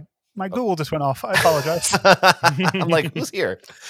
Any of the cards, the roles stand out to you from this time, Will? I really am a big fan of the potato, like just for all the reasons, because it doesn't make everyone just show off everything. You can't have the one guy like, I'm just showing everything. Right. You're like, okay.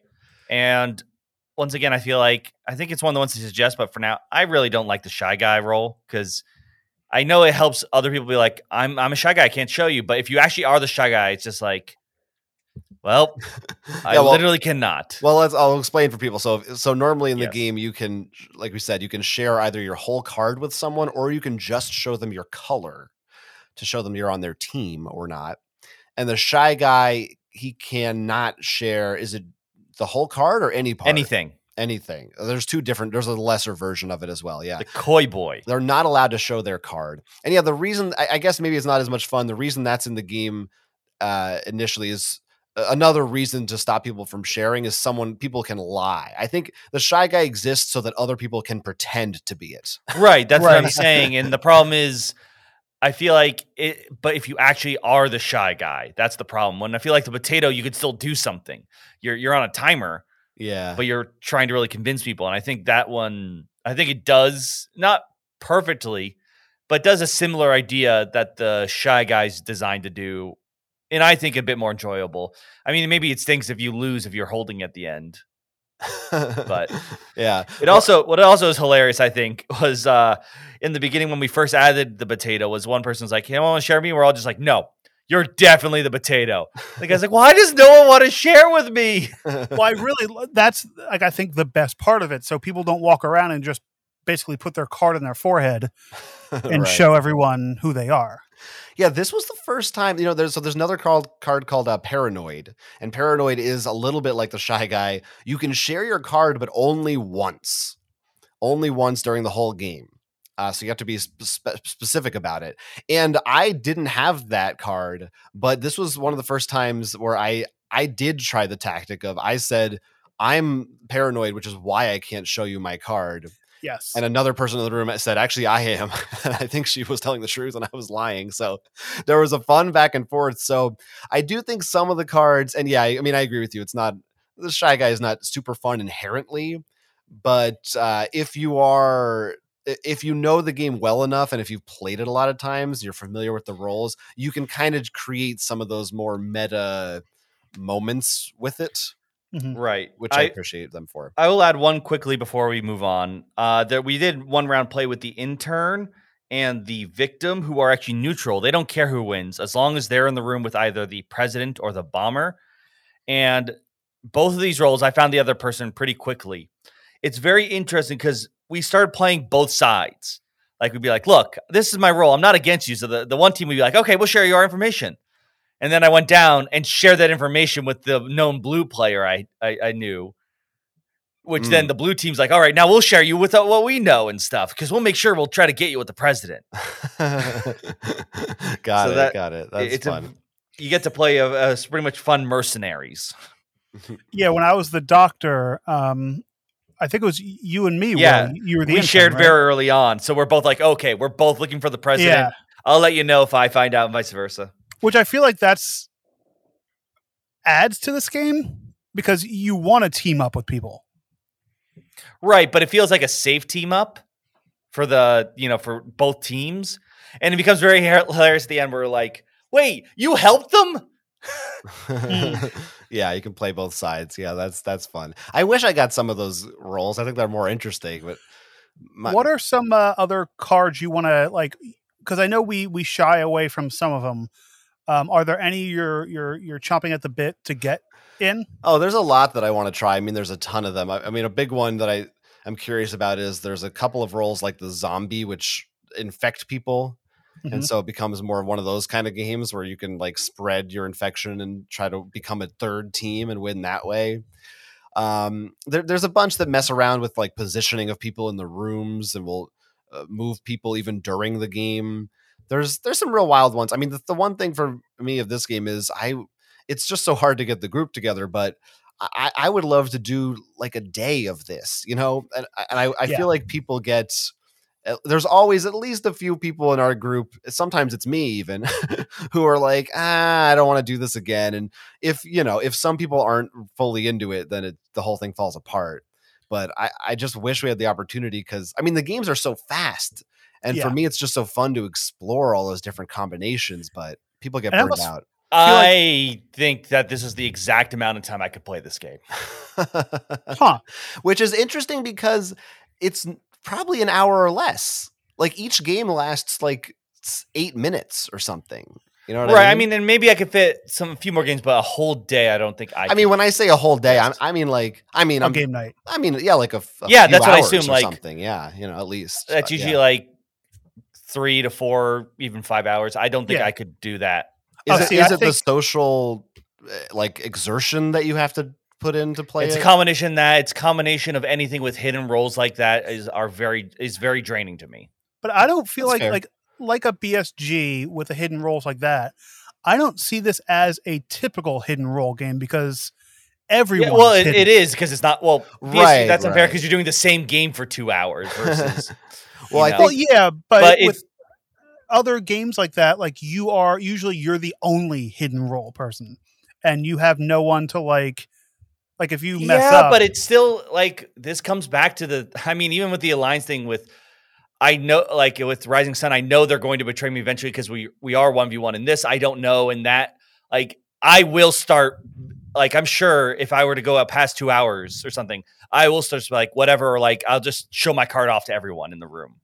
Like, I don't have the mental capacity and energy to be deceitful. And for me, this almost feels like an exercise in improv. Like you want to like try, like make yourself a character for every card you get. And kind of work that into it. Yeah. There's a lot of fun. There's a lot of fun moments. I think what you're getting at, Ivan, is that in a lot of hidden role games, there's from my perspective, there's good guys and bad guys. Mm-hmm. And in this game, it's not like, oh, that person's the werewolf. They're bad. Take them. Like you're not accusing people because they're bad. Right. You're not eyeballing one person to figure out, okay, out of these 8 people, who's So that's why for me, it's a little less pressure because I don't feel like, oh God, everyone's going to hate me because I'm the one who's going to make them lose. You're all doing your own thing. I think that eases it a little bit. And for a big event like we had, I feel like this is a really good, look, I mean, icebreaker game. This made my party game list still. I still think it's a fantastic game. Yeah. Right. No, I get it. I totally get it. Okay. Well, Will, why don't you, what should we talk about next? Because I don't know how much of this we're going to get through. So we could get through a bunch of them. I mean, I don't know. We can go a little longer. I feel like we got to talk about the other big one at least. Okay. All right. Well, maybe, I mean, I definitely want to talk about that one. But maybe I'm just worried about the time. That's why. It's fine. It's fine. Okay. Maybe just like 1 or 2 more of the lighter games. Cause I think that one's going to be another controversial discussion.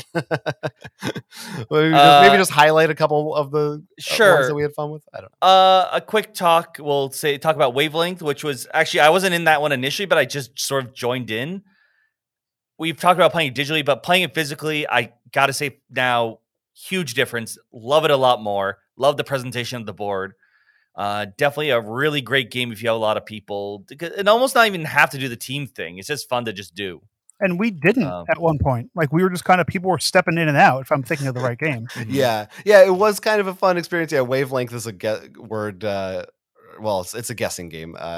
That's very, very fun party game. And definitely also going to be really fun where you're like, why would you put that there? Because everyone's like, what one person views as dirty or something. Other person's like, that's not that bad. You know? Yeah. The idea is there's 2 lines of opposing sides. Yeah. Like clean and dirty, overrated actor or underrated actor. Right. So of course, my favorite one of them all, which was a great topic, was if Godzilla was it's like Godzilla would ruin the movie, adding Godzilla would ruin the movie, adding Godzilla would help the movie. Yeah. And the idea is the clue giver gives a clue as to where a point falls in between those 2 ideas. And well, I mean, this game worked pretty well because people were like kind of coming in and out to cook and stuff or do whatever, which did work. But there is also part of me now that's like, I kind of want to play this again when everyone is actually committed to sitting in their seats for the whole time. But it was a fun one for that purpose too. Go ahead. There are plenty of others. I know, Ivan, you and I played Dinosaur Tea Party, and I really love this game. It is a game in which there are a bunch of dinosaur cards on the table with different attributes. I call it a gamier version of Guess Who. You're given a card secretly of one of these roles. You're going around the table asking people questions, but some of the cards change and may always lie or go yes or no. So sometimes you have to be like, are they lying to me or not? And of course, it's when people get into the game too, because like reading the rules, we're all like, oh, heavens to Betsy, are you wearing a scarf right now? And I feel like that adds to it if people are willing to get into it. So I think that one is a great Restoration Games. I think it almost always, Jonathan, even though you weren't there, we're always tend to be happy with their games. I'm just upset we didn't have any tea. We'll have to fix that for next time. Do it next time. But no, that is, I do love that game. I think I've played it a few times now. This one, Ivan, you didn't play with us, but I think you would love it, was Kitchen Rush. I talked about this one before on the podcast, but Jonathan, this was your first time playing it. Yeah, Kitchen Rush, essentially the overcooked board game for anyone who plays video games. Everyone has stand timers as their workers, essentially, and you put them on a space, and you can't leave that space until the timer runs out. So you take whatever action it is, and it could be gathering ingredients, getting a new customer, which will tell you what ingredients they need, and then you have to go to the kitchen and cook those ingredients and serve it to them before time runs out. And everyone's doing this at the same time, so you're all moving sand timers around, talking to each other. I need this space. I need that space. Somebody has to wash the dishes. There's new customers. Somebody got these customers in, whatever it is. And we played like the first 4 scenarios. I think we played through like half of them, and they get progressively harder, more complicated. And it was really fun. Yeah, really, really fun. I very much enjoyed my time with it. It's got a lot of things I like. I like simultaneous play. I like real time. I like Overcooked. I definitely would love to go back and finish off the rest of them. And very glad to hear it, because I agree. I think it's a lot of fun.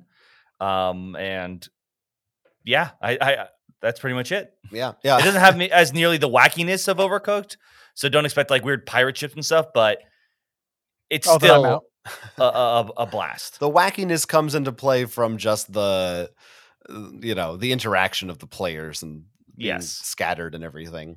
I got the chance also to play Vast, the Mysterious Manor for the first time, which is from the Leader Games. It's very much in the vein of something like their game Root, in the fact that every player is a different asymmetrical character. And there was an original version of this called Vast the Crystal Caverns, which was a fantasy theme. This one is more of a haunted house theme. And so every player has a different thing going on. One player is the house itself. One player is a giant spider. One player is a bunch of skeletons. And you all have very different goals. I played as the skeleton force, the skeleton team, and my victory condition was killing the paladin. And the paladin's condition was to kill the spider. The spider just wanted to lay a bunch of eggs, put a bunch of webs out, and leave. For example. So some people's things interacted with each other. Some people were much more individualized and separated. And everyone also has the very different set of rules and actions and how their turns work. You're moving around the house, flipping tiles over, very different things. My skeletons were, I had 5 different ones with different powers, and they had various orders I had to activate them in. So I was trying to move them and position them to surround the paladin and take his life force out. Very, very fun game. I really liked it.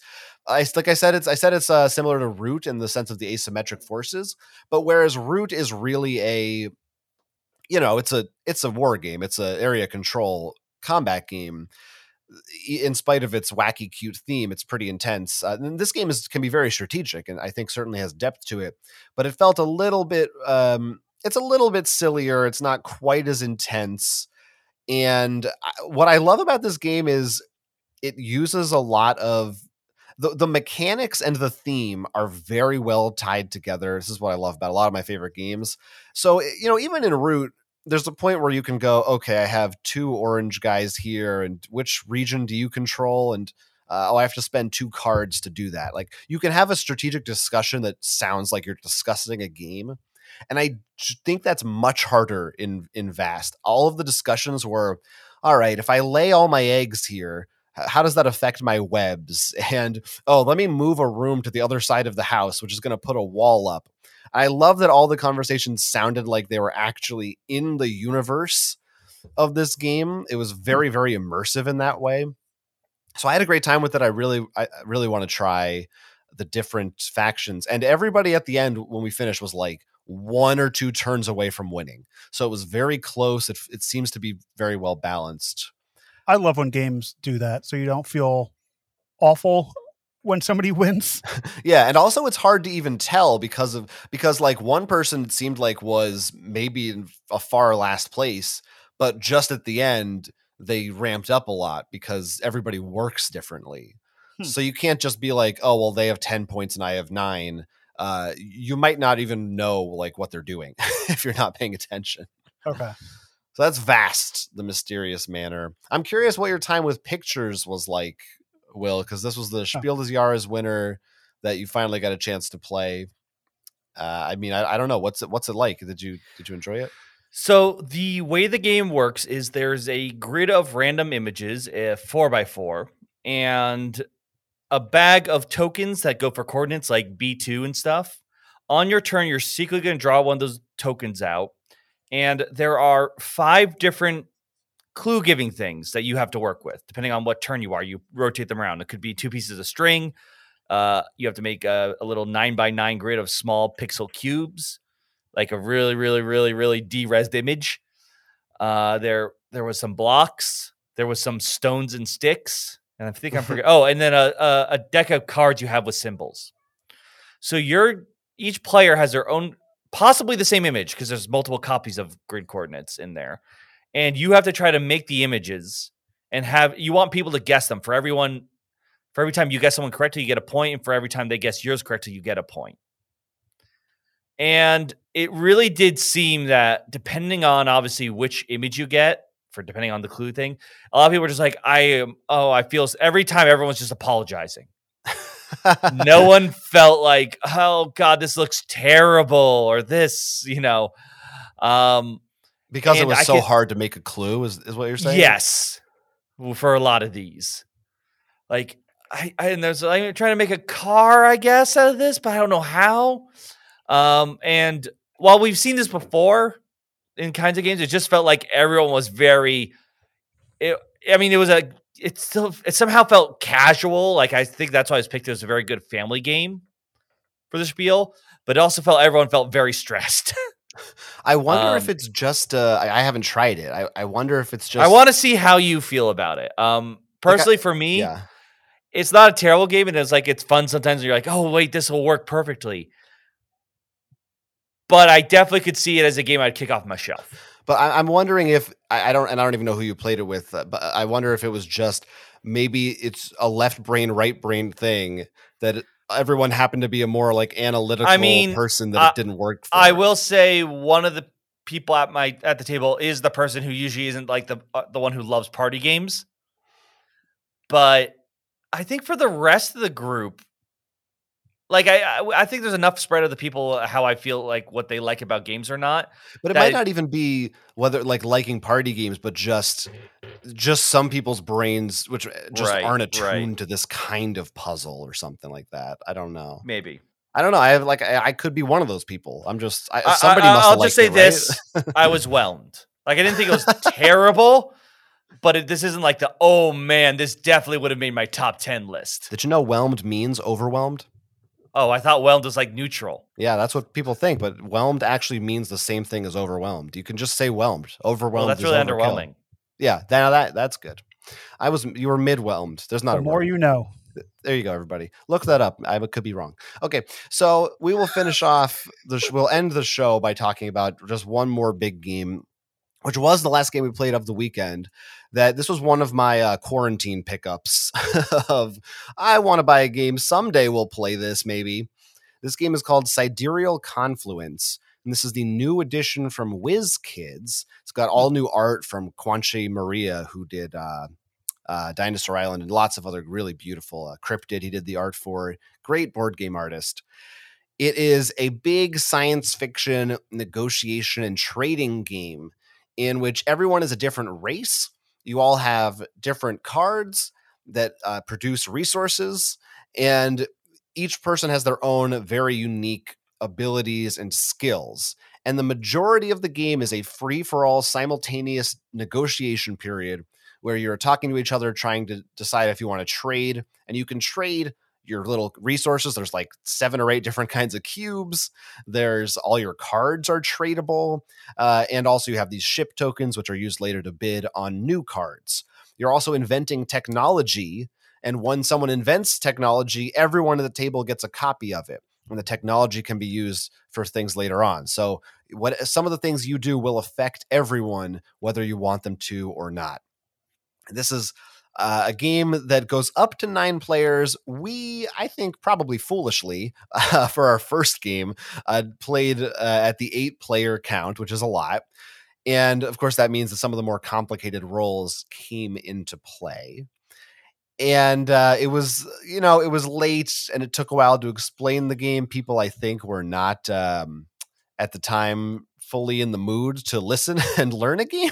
Maybe it was a little just too late for this kind of thing, but I was determined. And I'll let maybe Ivan talk. Something just happened. Everybody okay? No, I'm laughing. Sorry. Okay, I said I'll let Ivan take lead on this, but I will say that I don't know. This discussion will be interesting because while there were some hiccups, I think by the end of the night, of the 8 people that played, I think all of us really, really liked the experience, with the exception of the 2 of you. So Yeah, that's why I laughed. you tell me what you thought about the game. I could see myself liking this game.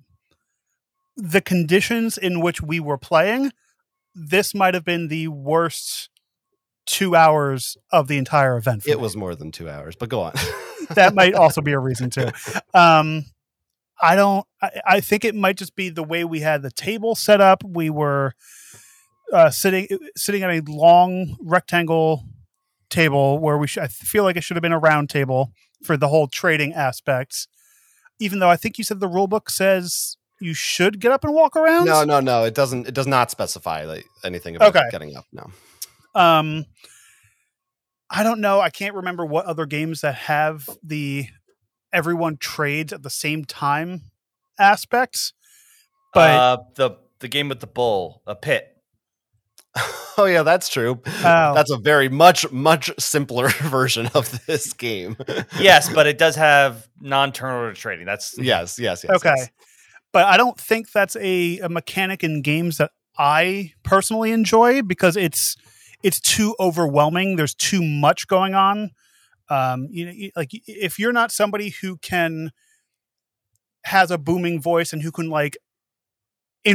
interrupt somebody else from talking, then you're not going to do well in this part of the game. Well, do you think had we started with a game with like 5 or 6 people and you got a better handle of the rules and how everything worked, and then maybe we graduated to 7 or 8, it would help a little bit? That it was part of the problem, in other words, that just, none of us knew what we were doing.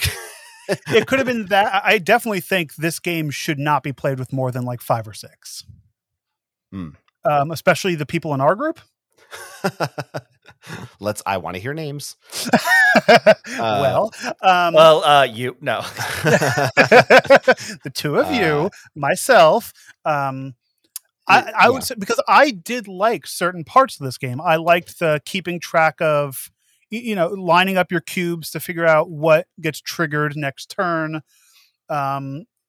Basically upgrading, 4 cubes for 1 bigger cube, or getting your points, because towards the end of the game, which I'll let you explain, that we didn't get to the entire game. We called it. We called it early because it was very late, and clearly I could see the writing on the wall that it was spend 2 more hours with this, or just everyone seems like we need to take a break for our own sanity because we got to get out of here tomorrow. That I could see that my character is a slow starter. So the more I go on, the more I will end up getting victory points or regular end of game points. But it's also annoying because you can't ask anyone else at the table for rules clarifications because you're the only one with said rules. Right. Which again it was all our first time. So that's right. Part of the issue. I think I mentioned this while we were playing. This seems like a game that you keep playing the same character every time you play it. Potentially. Yeah, potentially. And would make this a lot more fun. How much of that rings true for you, Will? So this is the one game I really wish we didn't have Ivan on, because I knew similar opinion. This way you could have someone who could be on your side. I'll be the one on. That's okay. I'll be on my side. I don't need anyone. I can see why a lot of people love this game. I do think there's actually a lot of cool elements to it. I don't think I don't even blame my group. It had some annoying things, and I actually brought components from other games to help me, just keep track. But I don't think I don't really blame it too much. I think it's just my mind. I do think this is a game, if you've ever wanted to be I would love to be at Wall Street. That's what this game felt like to me. Mm-hmm. Buying and selling, trading. I am not a person who likes fluid rules. I don't know how else to say this, and I think this goes back to Trader as well. Like I defined like this costs 5 coin. You are my enemy, and the traders are that. There's so much back and forth, and I will be taken advantage of in these things. Like someone will be like, "I will trade you this," and I'll be like, "Okay, I'll take the trade." And it's almost certainly against my favor, which even hurt more because my group leader says you should trade not in your favor because you need those resources. And I think it's real. The problem is nothing against the game. It's just me. So that makes me feel even worse because it's not like, oh, I think this is a poor mechanic. Yeah. And especially in the higher player count, I didn't interact with Jonathan at all during this game. I went over to you once or twice. Maybe. I interacted with Ivan because I realized I haven't talked to Ivan in the 3 hours we're playing. So I walked over and I'm like, Ivan, can we make a trade? And we did. But it wasn't like I was trying to. It's just it's so hard to. Yeah, and I think for me, this comes back to what I think was the biggest failing was doing our first game with this many players. I think I loved the experience overall. But I think a lot of that gets alleviated if I think if we did round 2 the next night, I mean, I think you still might enjoy it because of the base reasons. Like you said, this isn't your style of game, but it would have been a little easier for you because now you understand how your race works. You understand also what resources are actually worth. I mean, when I played, I was just kind of winging it. I was like, I don't know if this is a good trade. It seems good. I was just kind of trying things and just seeing where they would lead. And, we all had very different aliens. So that means a lot of different things depending on what you're doing. Right. But I do think, yes, this is a hard game to play for the first time. And I think later on you might go, oh, I remember this race kind of likes these kinds of cubes. Let me go talk to them about this. Like maybe I think 7+, I think 6 might be the cap if you're not a group who has all played this a couple of times at least. Okay. I think experience I'm guessing is the factor that would have helped the most. But it would have definitely helped a bit. And like I said, I don't want to say oh, I hate this about the game or I think this is terrible build. It's just not what works for me. Yeah, and I feel so bad to say that because I feel sorry, go ahead. Because I feel like this game, like I said, I could see so many of the elements where if that's your jam, it's just so much fun. Ivan, I was definitely thinking this is definitely how they have the type A personality, type B personality thing. Mm-hmm. This is a type A personality game. Yeah, somebody who's likes competition. Well, my brother who is so type A, but then this is perfect for him. He was running around the table. He was like, "Let me negotiate between you guys." My next question is: would you define me as a type A person? Yeah. Really? 100%. I do not feel that way at all. I don't think I'm like that. But that's interesting that you do. I mean, maybe it's being around people I know. I'm more comfortable, but I mean, I don't love competition. That's for sure. The part I enjoyed about this game wasn't competing with people. Right, but did you like the trading aspect? Well, yeah, of course, but I don't think because that's the competition aspect because you're competing to hear yourself or get yourself heard over other people. I guess for me, it was just easier. I wasn't doing that. I was also standing up and moving around the table more. I was going up to somebody and saying, "Hey, you and me, what do you think about this? Can we make this work?" I never felt like I was yelling or anything. To me, you change into a type A person around board games. You're the kind of person who definitely loves a lot more of those social games. Well, no, I do love social games. I guess I don't know. Maybe it's the type A label that I'm taking issue with. Well, I'm also using that very loosely. Yes, this is the best way to explain it. I use board games as my outlet to do that, whereas I couldn't normally do it. True, I guess, and you are of the same personality. I think of me of even for this thing, I mean, we're talking about podcasts right after now, but both of us would tend to be an ideal. We'd be all right, I don't see anyone for a few days now. I need no social interaction. I know it for trains me, coming for from sure. two people who play a lot of board games where you think all social stuff is big and important, we love it, but it drains us. Yeah, no, people, the definition of introvert, you can find that. Right. The difference is, I guess, and maybe this is where I was in my head when type A, and that was the wrong word to use, is you like this, even though you seem to, at least to me, even in this, you were yelling at people like, I am not the biggest problem. Well, I will say also, I did have 2 shots of rum in me during this night, but continue. That may be. But a I mean, even I'm being very general with this, Yeah. with these kinds of games where like even Hidden Traders, like it seems like while you are frustrated, you still come out of the game the night happy. I come out of it angry and grumpy and will be thinking about it for about 3 weeks. I think it's harder. It's very easy for me to separate, even though I love being immersed. I'm acting. I'm like, when I'm playing this game, I'm not me. You're on. Right. I'm this alien race. So I can get into an argument and I can be heated and I can be excited. But yes, it doesn't affect me as much usually afterwards. Yes. But once again, once all is said and done, I want to clarify, even though I'm not coming out of this of like, oh man, I love this experience. I still see like, oh, this is, I think, a much better way. Like, let's bring back Pit. That has the same kind of thing, but Pit, you get tired and bored of. I think this is the one where you want to sink your teeth in deeper too. I mean, Ivan, you said you want to try out the same race over and over. I could see be like, oh man, now I got to try out the planet race. See, I don't think I could do that in a game like this until I have you master one, and then you Exactly. move on. I guess that's where my mind went when I think of something like Root or Cthulhu Wars, where the asymmetricalness could be really fun. The problem is, since I can't even get to the core mechanic of the trading well, that's where my issue is, and I do not think the game has any reason to change anything up for that. That is 100% will. This is a trading game.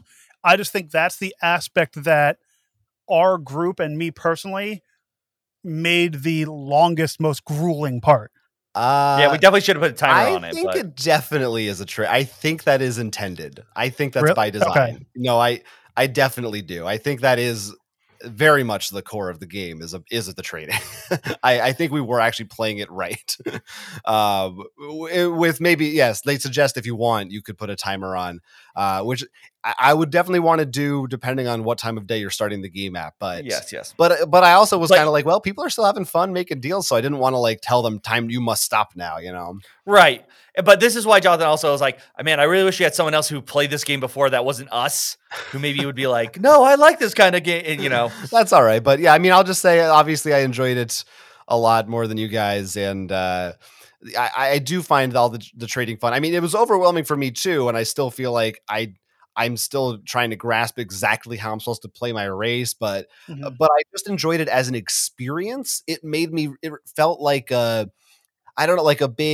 it felt less like a board game and more like almost like the way Two Rooms and a Boom is. It's more of a social like experience and activity. And that's novel. And I thought it was doing some cool stuff. And you could usually tell when like I'm 100% not in a board game. I just got up. Like if you know any tells about me, like I will start like, I'll start cleaning. I think that's a tell about most not my people. turn. I did too, but I don't. Once again, that was less the board game. Well, it sort of was because I think my race, it's much harder for me to, even though I make a lot of resources, I had to give them away. So that was like I was done. So I don't. Once again, I don't want to blame the game for that. And there was, Jonathan, you hinted like we were leaving the next day. So my own anxiety was like, I really got to get this stuff done. It's already so late. Like, I really feel the game for me had so much stacked up against it to enjoy it. And I still think it did a good job as it could. Yeah. So, and like in my brain, comparing this game to Two Rooms and a Boom, let's say, where Two Rooms and a Boom, I get that card. I am that personality. Like I'll go around being the asking people, doing whatever.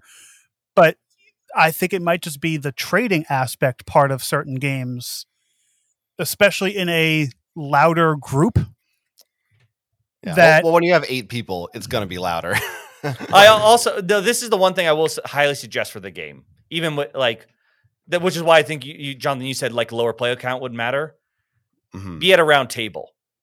Yeah. Like half the reason I did get up to do stuff was because I was like, I don't even know what you do, but Yeah. you're all the way across the table. That, and also I think each race has a different like recommended play style. Like I know there's another player who theirs was like, this one doesn't need to interact as much with other people. You can kind of I know. I was do your like, own man, I want to thing." be that race. So there might be another race that you just totally click with, that, and like, again, I think it's another factor of we had so many people and nobody knew how anything worked. So we couldn't be like, oh, this one's right for me or whatever. and also like I think mine was ranked one of the easier ones. It was in the 3 they recommend new players Yet it use. was it was 2 boards of rules and like a whole weird like mechanic of having to try to have people collect my tokens and build technology so I can get points for it. Yeah, I think the way they rank difficulty probably greatly varies on your proclivity for negotiation and such. Right. No, yeah. I think I was talking with you about that, Jonathan. I felt like the rankings were less challenging, like you just wrapping your head around mechanics all the time, but it could be more of just how well can you deal with other people at the table with this. For example, I think some of the higher ranking ones weren't difficult as much as if players are maybe a bit more knowledgeable, they might just like, I'm not trading with you. Mm-hmm. Yeah. Like you really have to sell yourself more. Mm-hmm. Yeah. Like I think the person who was a 5 at the example, he was having a great time because everyone was just trading with him easily, and because he's very outgoing and stuff and can sell himself. But like, I imagine if I had that role, like I can easily see a lot of you because you just know me.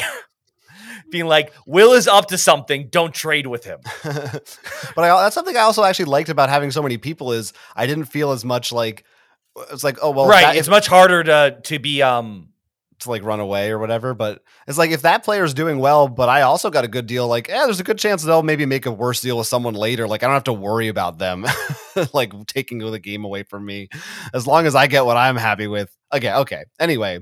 That game is Sidereal Confluence. Obviously, this was an interesting group to play it with, mm-hmm. but I certainly would love to play it. And I'm also just one of our friends who wasn't there, unfortunately. I think he would have loved this game. Oh, my. No, he would have taken my race and just run with it. He would have loved that. Yeah, because the problem is it's a huge disadvantage if you're not really good at planning ahead and thinking, like using your engines at the right time.